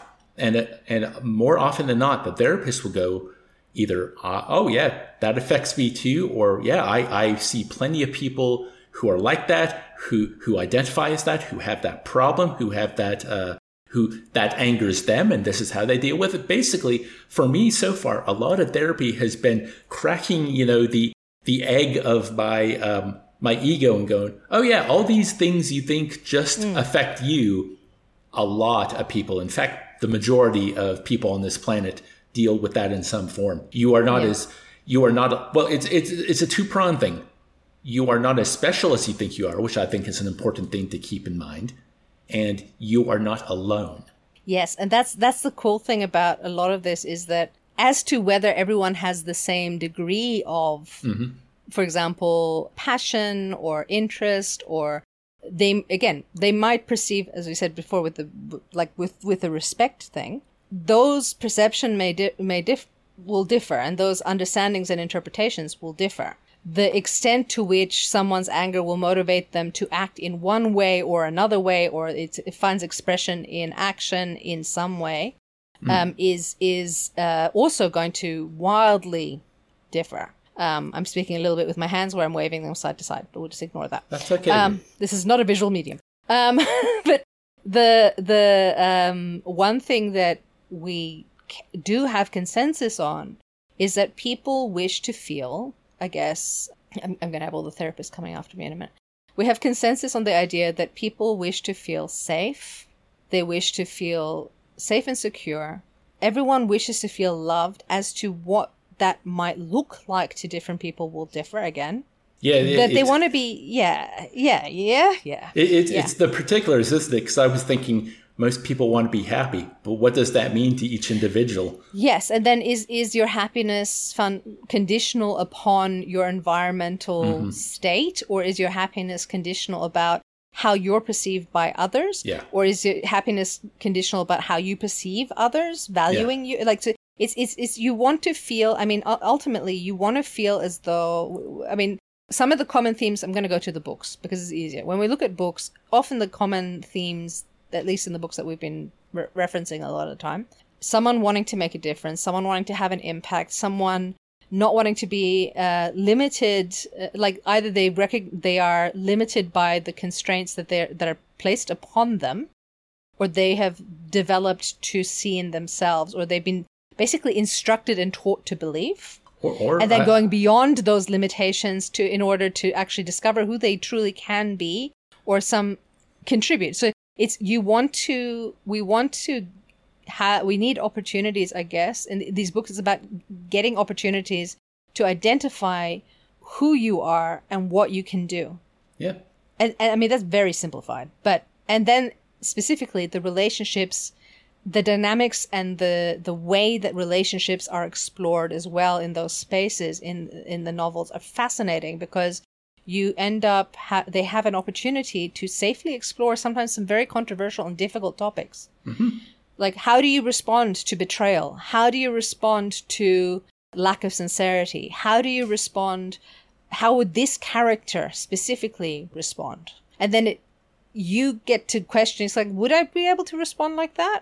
Is that how I'd respond? Is this reminding me of a situation I've been in where I felt dismissed or not heard? Or like, so it makes you kind of start that conversation, I guess, with, it has the potential. Not everyone will. For me, I know it does. I know for you it does, where you start a conversation where you're kind of going, oh, I don't actually know if I don't necessarily agree with what this character did, but I can see why. Like, if the character did something that didn't feel like it was congruent with their particular scenario, like with their particular character traits and their particular experiences and whatnot, we would get annoyed. And then it's like, okay, right, this novel's just lost the plot. I can't. No, it's when the character does something boneheaded because they have not grown enough, and you have to suffer with. There's going to be consequences, so you've got to suffer through what the character is going to suffer through before they learn that they got to not do that anymore. Yes, and then there's yes. Because luck, yeah. If all of you listening and Yuru are anything like me, I am fully guilty of not learning from mistakes I make and continuing to make them over and over again until finally the stubbornness gets ground on me and like, oh, maybe I shouldn't actually be behaving this way or doing this thing. Yeah, I think a lot of us, our capacity to learn is only really limited by our attachment to the way things... our attachment to the way we want things we want them to be. Mm-hmm. So this idea that we're limited by how our perception of ourselves, yes, energy and all those things as well, and there are outright barriers, but in terms of if you are doing a thing and you keep doing the thing and you're still getting the same outcome that you were getting when you're doing the thing, are you maybe attached to the doing of the thing the way that you're doing it? Or are you, so you're unwilling to actually reflect and take a moment to see, okay, so this action is clearly not having the outcome that I'm wanting or working towards. How am I approaching this? Can I try tweaking it? And it doesn't mean you have to throw away your approach completely. I mean, in the novels, again, many of them, it's about adjusting your sail just a little bit sometimes. Yeah, and sometimes it's actually personified with a character being in their head or something. But a lot of them also, it's the acceptance of the dark or parts of you that you don't like. You bring them on board, you integrate, and then you become whole, you heal. Yes, it's like acknowledging I have frailties, I can't be perfect. It's okay not to be perfect. But at the same time, I also have talents. I also have abilities. I also can contribute. And one of your greatest strengths is always the whole, the trope of the real power is the friendship that we made along the way.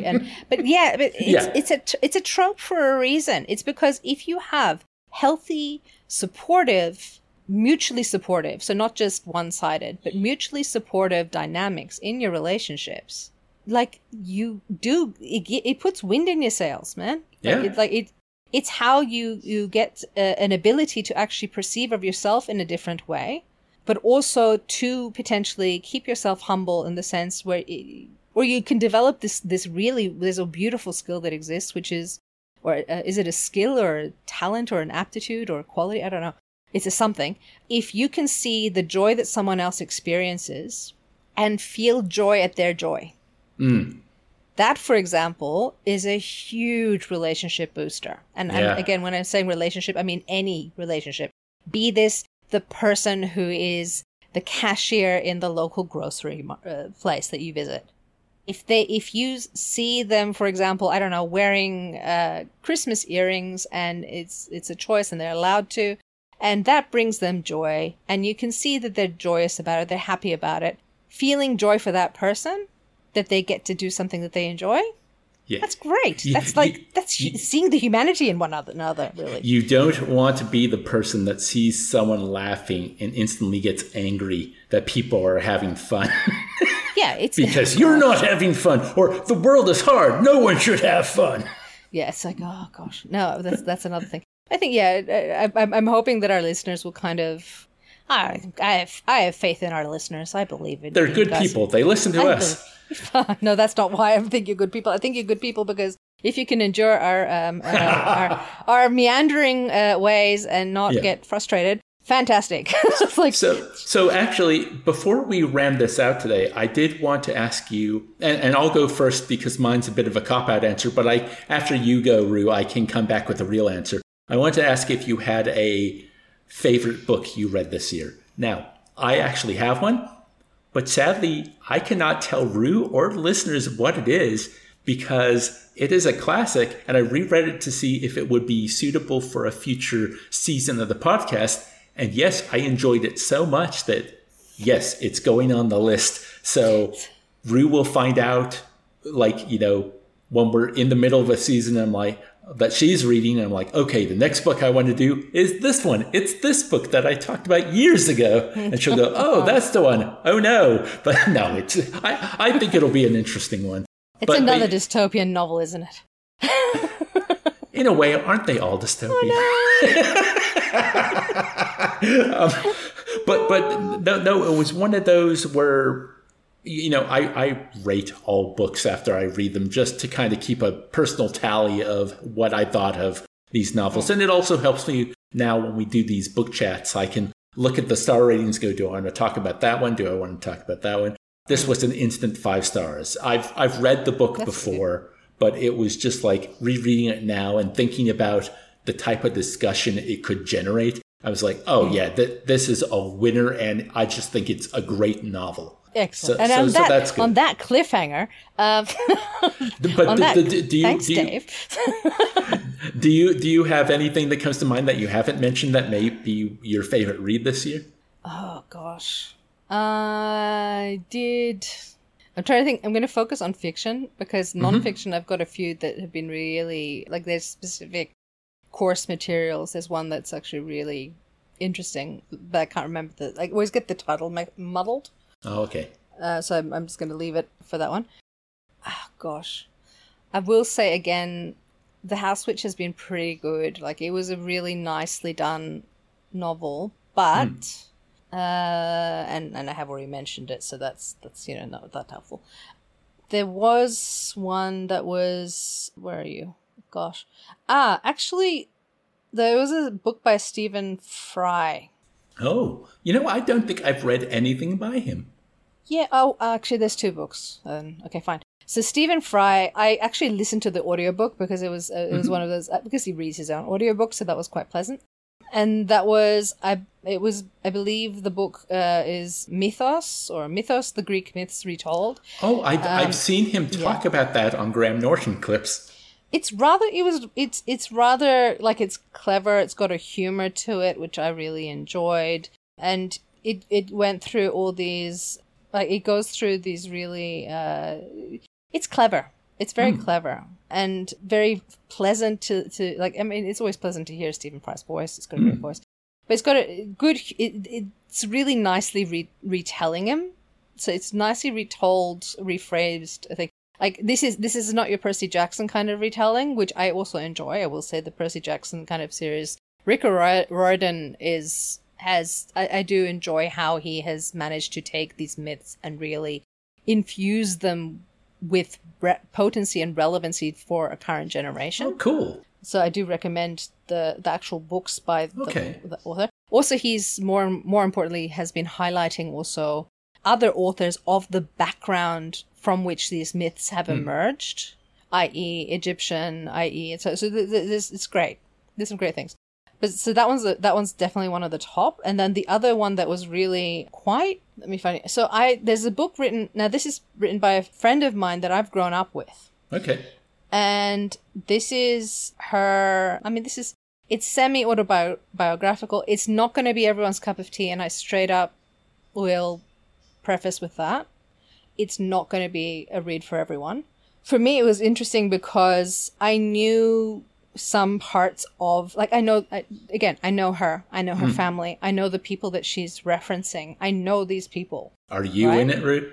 No, God, no. This is more immediate family and the immediate families. And it's I mean, the blurb is probably, but it's done very well this year in terms of books. It does reference a little bit about aspects of, like, kind of in passing. This is someone whose journey has taken them away from faith. So someone I know through also my faith, but whose particular journey just is one that's taken away from that, and that's fine. There's one scene that some people do not like, one chapter, but the rest, fine. Could you give us a title? Sorry. Well, the book's called The God of No Good by Sita Walker. And it is quite, I guess I don't know what the context would be for someone who's reading this who doesn't know the family. Okay. I've seen a lot of good reviews about it.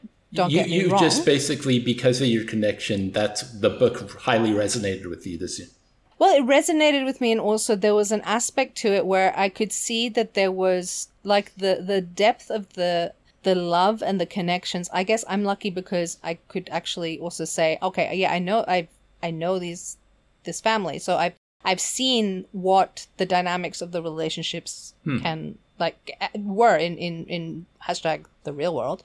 So I've seen it. This is it's slightly dramatized for novel effect, so for effectiveness. And it's let me see. I'm trying to see if there's it's not. So it's interesting because it's like, the blurb is, this is not a book about divorce. It's not a book about God. You might think it's a book about goodness and what it means to be a good person, but it isn't. It's a book about love. And then this idea that she was raised by 5 strong matriarchs who taught her to believe in God and to be good. And her grandmother, mother, and 3 aunts believed in their unshakable faith. I'm not mentioning it. You can read it yourself. In the power of prayer and sacrifice, in magic, in the healing of turmeric and tea, and the wisdom of dreams. As hard as she tries to be good, Sita always suspects that deep down she isn't very good at all. And then at 35, she hasn't prayed in years. Her dream of true love has died, and along with it, her faith. Not that she's telling her mother or her aunts. Now, the only way she can fulfill her destiny is to seek out the wisdom of the ones who came before and truly understand the women who raised her. But will they ever understand her? So either way, the matriarchy will never be the same again. And the time does go back and forth. So for those of us who got through Catch-22, this is going to be a breeze. I'm just going to tell you, it's a breeze for anyone who's used to that kind of the timing. And at least it tells you at the beginning of the chapter when, and usually when and where. So you got to think. But it goes from, like, Iran to India, Sri Lanka, Czech Republic, Adelaide, Torres Strait, all over the place. And it's really, there's some moments of really beautiful. Yeah, occasionally you're going to have some prose. Yeah, she's an English teacher. It's what they do. That's the thing. That's what they do. But there's also some moments where it's just really profound that, like, even a conversation with her dad, that there's this fear always, right, of I'm going to disappoint my parents, all this. But then she says that these conversations where you just have this very sweet, constant love and acceptance and appreciation, like, just caring for one another. And that's just very, and yeah, there's moments where it can be actually very uncomfortable. There's at least 2 sections that were a little uncomfortable for me to read, only because, again, I know her and I know the family and I know the people involved. But then I step away and I go, but hold up. At the end of the day, this is about the human connection. This is about the dynamics of relationships and being there for one another. And as she put it, this is not about divorce. This is not about, it's actually about love. And I think that's a beautiful way to say it. That's why I really enjoyed that. And for me, it's funny because, in this book, it's about someone who's stepping away from the faith. But for me, it was actually affirming. Not because, see what they went through. No, it was because it was affirming, because I could say, okay, well, you can see for me, it confirmed that the source of their love was, I guess, for them, for the dynamics of their family, etc., was bolstered and strengthened by that. And that's the whole point of having a faith, is to actually allow that to, in my perception, again, without going to, like, my understanding of it is, like, that's the whole point. The whole point is, if it's there to enhance your ability to express love for one another. And then you've got it. Like, that's what it makes sense to me. Like, so that worked for me. But as I said, it might not be everyone's cup of tea. Well, you did a good job of selling it, I think. It sounds quite interesting. It's quite interesting. There are moments where you're like, and then it comes back out of it, and then you're like, okay, no, I get it. And there's some really great humor. Oh, good. There's some fantastic moments, like really Barb. I've always known her to have a really wicked kind of sense of humor, and you could see it. Her dad also has a very dry humor, and she's got her dad's kind of influenced humor for sure. It's great. Okay. Well, let me just find myself a true best read of the year. Since I since you cannot reveal your actual best read of the year, that will remain a closeted mystery until the season in which it will be revealed. Yeah. Well, this year I've really started to think about future books I can cover because, as I've said many times, I started this podcast idea with 5 books I wanted to cover. Cat's Cradle is the 4th. So after Rue reads the next season after Cat's Cradle, I will be reading my 5th and final book. So in my mind, I'm like, oh, damn, I only have like a year or two to find new books to read on the podcast. Well, it's funny because also I had a situation of like, I've had to do things a little bit more flexible. Like I had a very broad range of lists, but then as we get closer to it, I would always review and go, well, hold up, this book actually... This one's too thick. This one's too long. Like I wanted to do The Count of Monte Cristo, and then remembered, hold up, let's look at the length of it. No, that is way too long. So nope. But I do tend to pick the shorter books.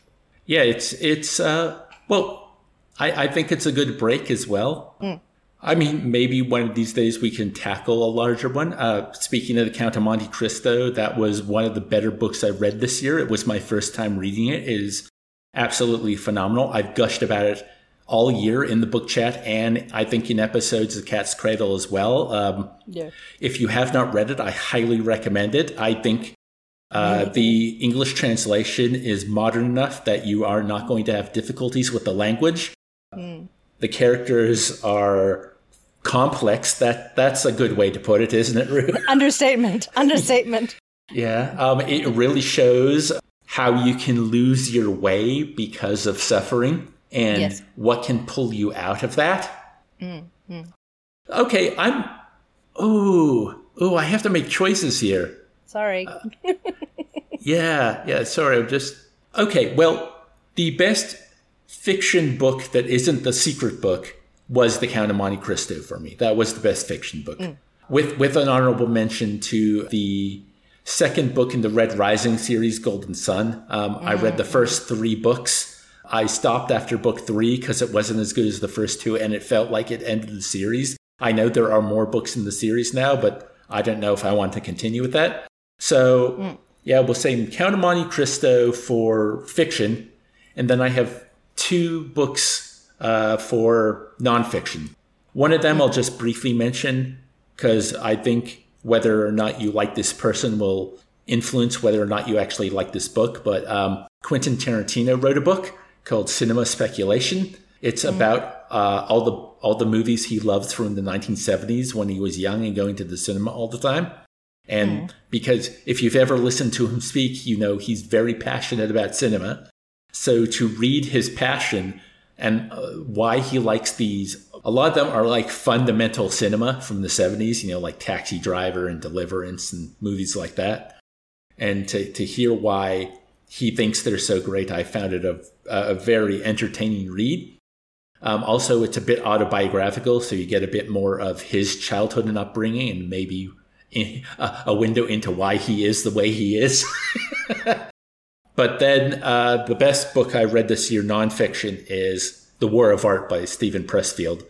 I had read it in my early to mid-20s and completely bounced off it. I don't think I was old or wise enough yet, or I was just too stubborn. I don't need the advice of this book. Bah! But rereading it this year, it's just opened up. It's such a beautiful book if you are a creative person, if you struggle to create. It basically is about the war you have to have every day with what he calls resistance, which is that voice that goes, do it tomorrow, or hey, why don't we go for a walk, or why don't we go get a muffin from the cafe, or hey, why don't we look what's on Wikipedia? You know, all those voices that stop you doing the thing that you were put on this earth to do, which if you are a creative person, you have that drive and you have that talent in you, that he gets a little bit spiritual, talks about connections to either God or the muses or the creative field, you might want to call it. But it's basically how every day we have this struggle, and the book is really good in articulating that struggle and then also giving you advice on how to win the war every day. Yeah, it's an interesting kind of, because I read it way back when as well. Got to reread it, actually. I highly recommend it. Time has given me a lot more perspective on these things. So I've always liked to think of it as the concept of inertia, the idea that for you to build momentum and then maintain momentum, that's where the effort lies. And then you will have moments where you have counteracting forces, be this the difficulty of starting, that would be our inertia, and then you've got the one which is like things like, oh gosh, what was that word? Distraction? No, the thing when the not friction.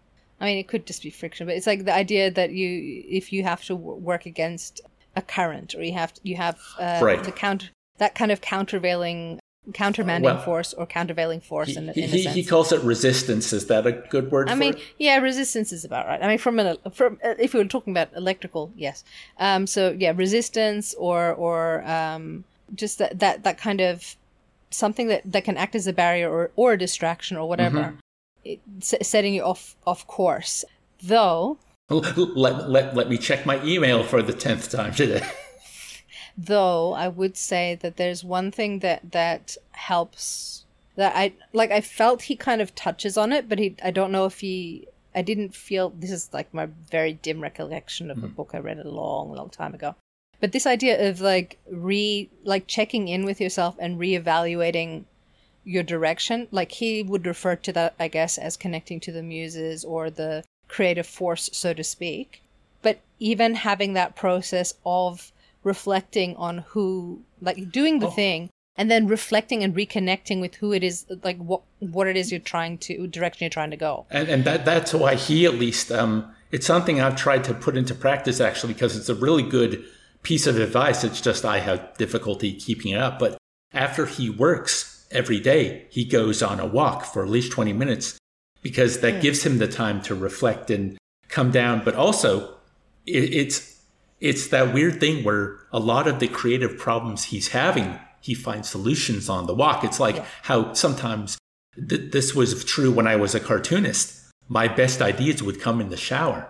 Something where you're not struggling, you're kind of relaxing, you're in a different scenario, you're doing something else, and you're allowing your subconscious to work on the problem, and suddenly, boom, you've got something. Yeah. And that's the thing, like that's that whole concept of, and these are concepts that you can translate across into other fields. And I think I might have mentioned somewhere at some stage this idea of having a framework of I mentioned framework earlier on, maybe not today, but anyway. But this idea of having a framework where you engage in action, you engage in reflection over what's happened. You might decide then to consult or to study or to expand on your understanding by sitting and collaborating with others and kind of getting different perspectives, okay? And then you have to put it into action again. You make it kind of you make a decision for that next step, and then you do it.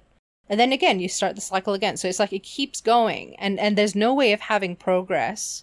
It's back to what we were saying. If you keep doing the same thing the same way again and again and again, you're not giving yourself a chance to actually sit and reflect and kind of go, okay, hold up. Is this actually aligned with what I'm trying to do? Is this what I want to be doing? Is this the direction? How is this supporting the thing that I'm trying to get done?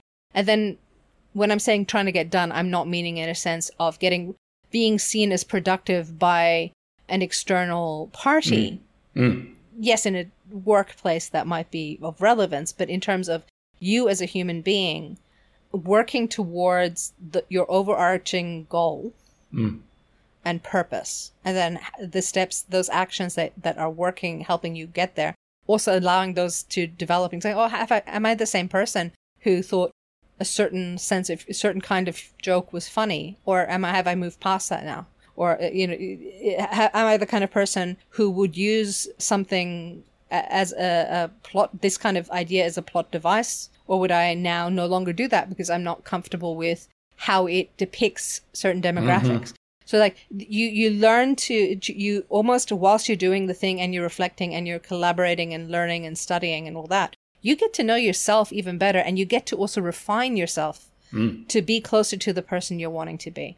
This is so weird. Our podcast discussions often slip down into this path, and because both you and I have that kind of, no matter if even it's a book about, as said, this lady who's a pest control person in the post-apocalyptic magical post-apocalyptic world that's dealing with a dragon that has ingested an elven, or I don't even remember what it was, something that the Fae people want, whatever. It's like all these things. It doesn't matter what it is. There's a relevance, yeah. I just had a terrible thought. If fire-breathing dragons get food poisoning, you think they shoot fire out of their butt? Bring it from a high note to a low note. No, I'm trying to think. I mean, you wouldn't want either. No, you wouldn't. You wouldn't want either way of food poisoning or indigestion for. I mean, even a dragon burping would be awkward. Folks, this is one reason I love Rue is she's taking this joke I made seriously and going through the mechanics of it in her head. Sucking. I mean, maybe it would depend on what has caused the indigestion and the digestive problem to begin with. Like if and also what kind of dragon is it? Is it a dragon that requires to consume some sort of fuel in order for them to be able to create fire? I just realized this joke is also based on something Pratchett has done. He has swamp dragons. They blow up all the time. And, and to get them to settle down, sometimes like Sybil Rampkin, who owns the home for swamp dragons, since people don't want them as pets because they explode all the time. She gives them like charcoal biscuits to settle their stomach. That's so funny. Yeah, but that's the thing. Like we never think about. We're quite willing to invent or create these poor mythical creatures, but do we consider their well-being? No, never. We're so selfish as in our fantasy. Although the Valkyrie bestiary does actually care about them, and there's a few others.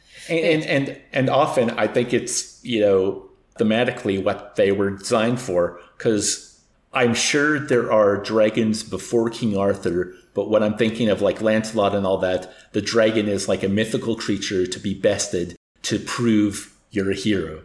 Yeah, so it's interesting. So even when we talk about dragons, Anyway, so there's food for thought. And probably a really good way to end the podcast, actually. Yes, it is.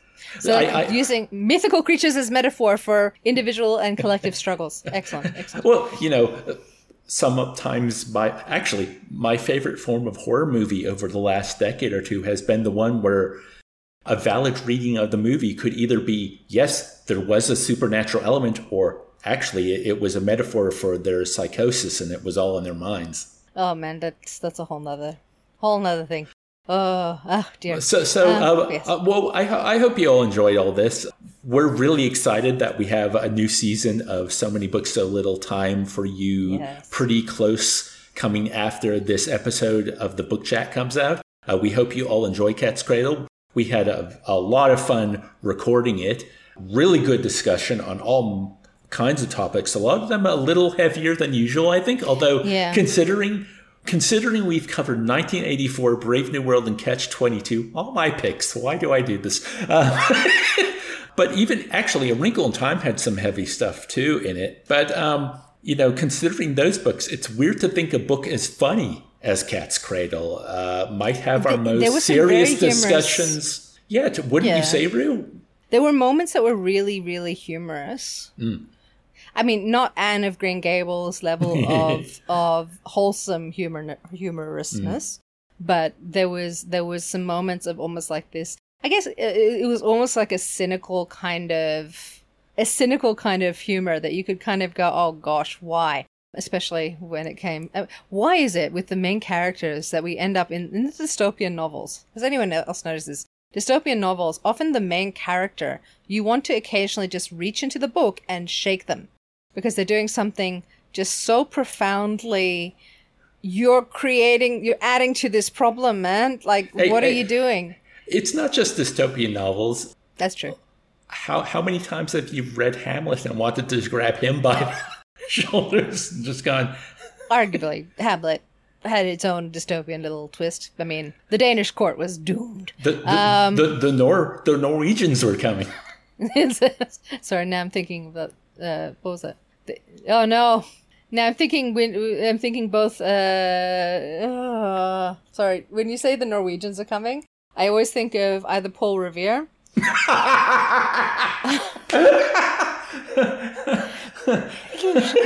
that would have been a very different Revolutionary War. Yes, or I think of Game of Thrones, just the line that keeps the winter is coming. So Norwegians are coming. Well, I mean that works. Winter, Norwegians, pretty close. Yeah. On that cheerful note, we hope you're all enjoying your holiday season. This podcast should be out around the holiday time still, depending on how quickly I edit it. We hope you're all having fun, enjoying your reading, and we'll see you all for Cat's Cradle in the new year. Happy 2024, everyone. And please, enjoy yourselves as much as you can, and hopefully you all remain safe during these challenging times.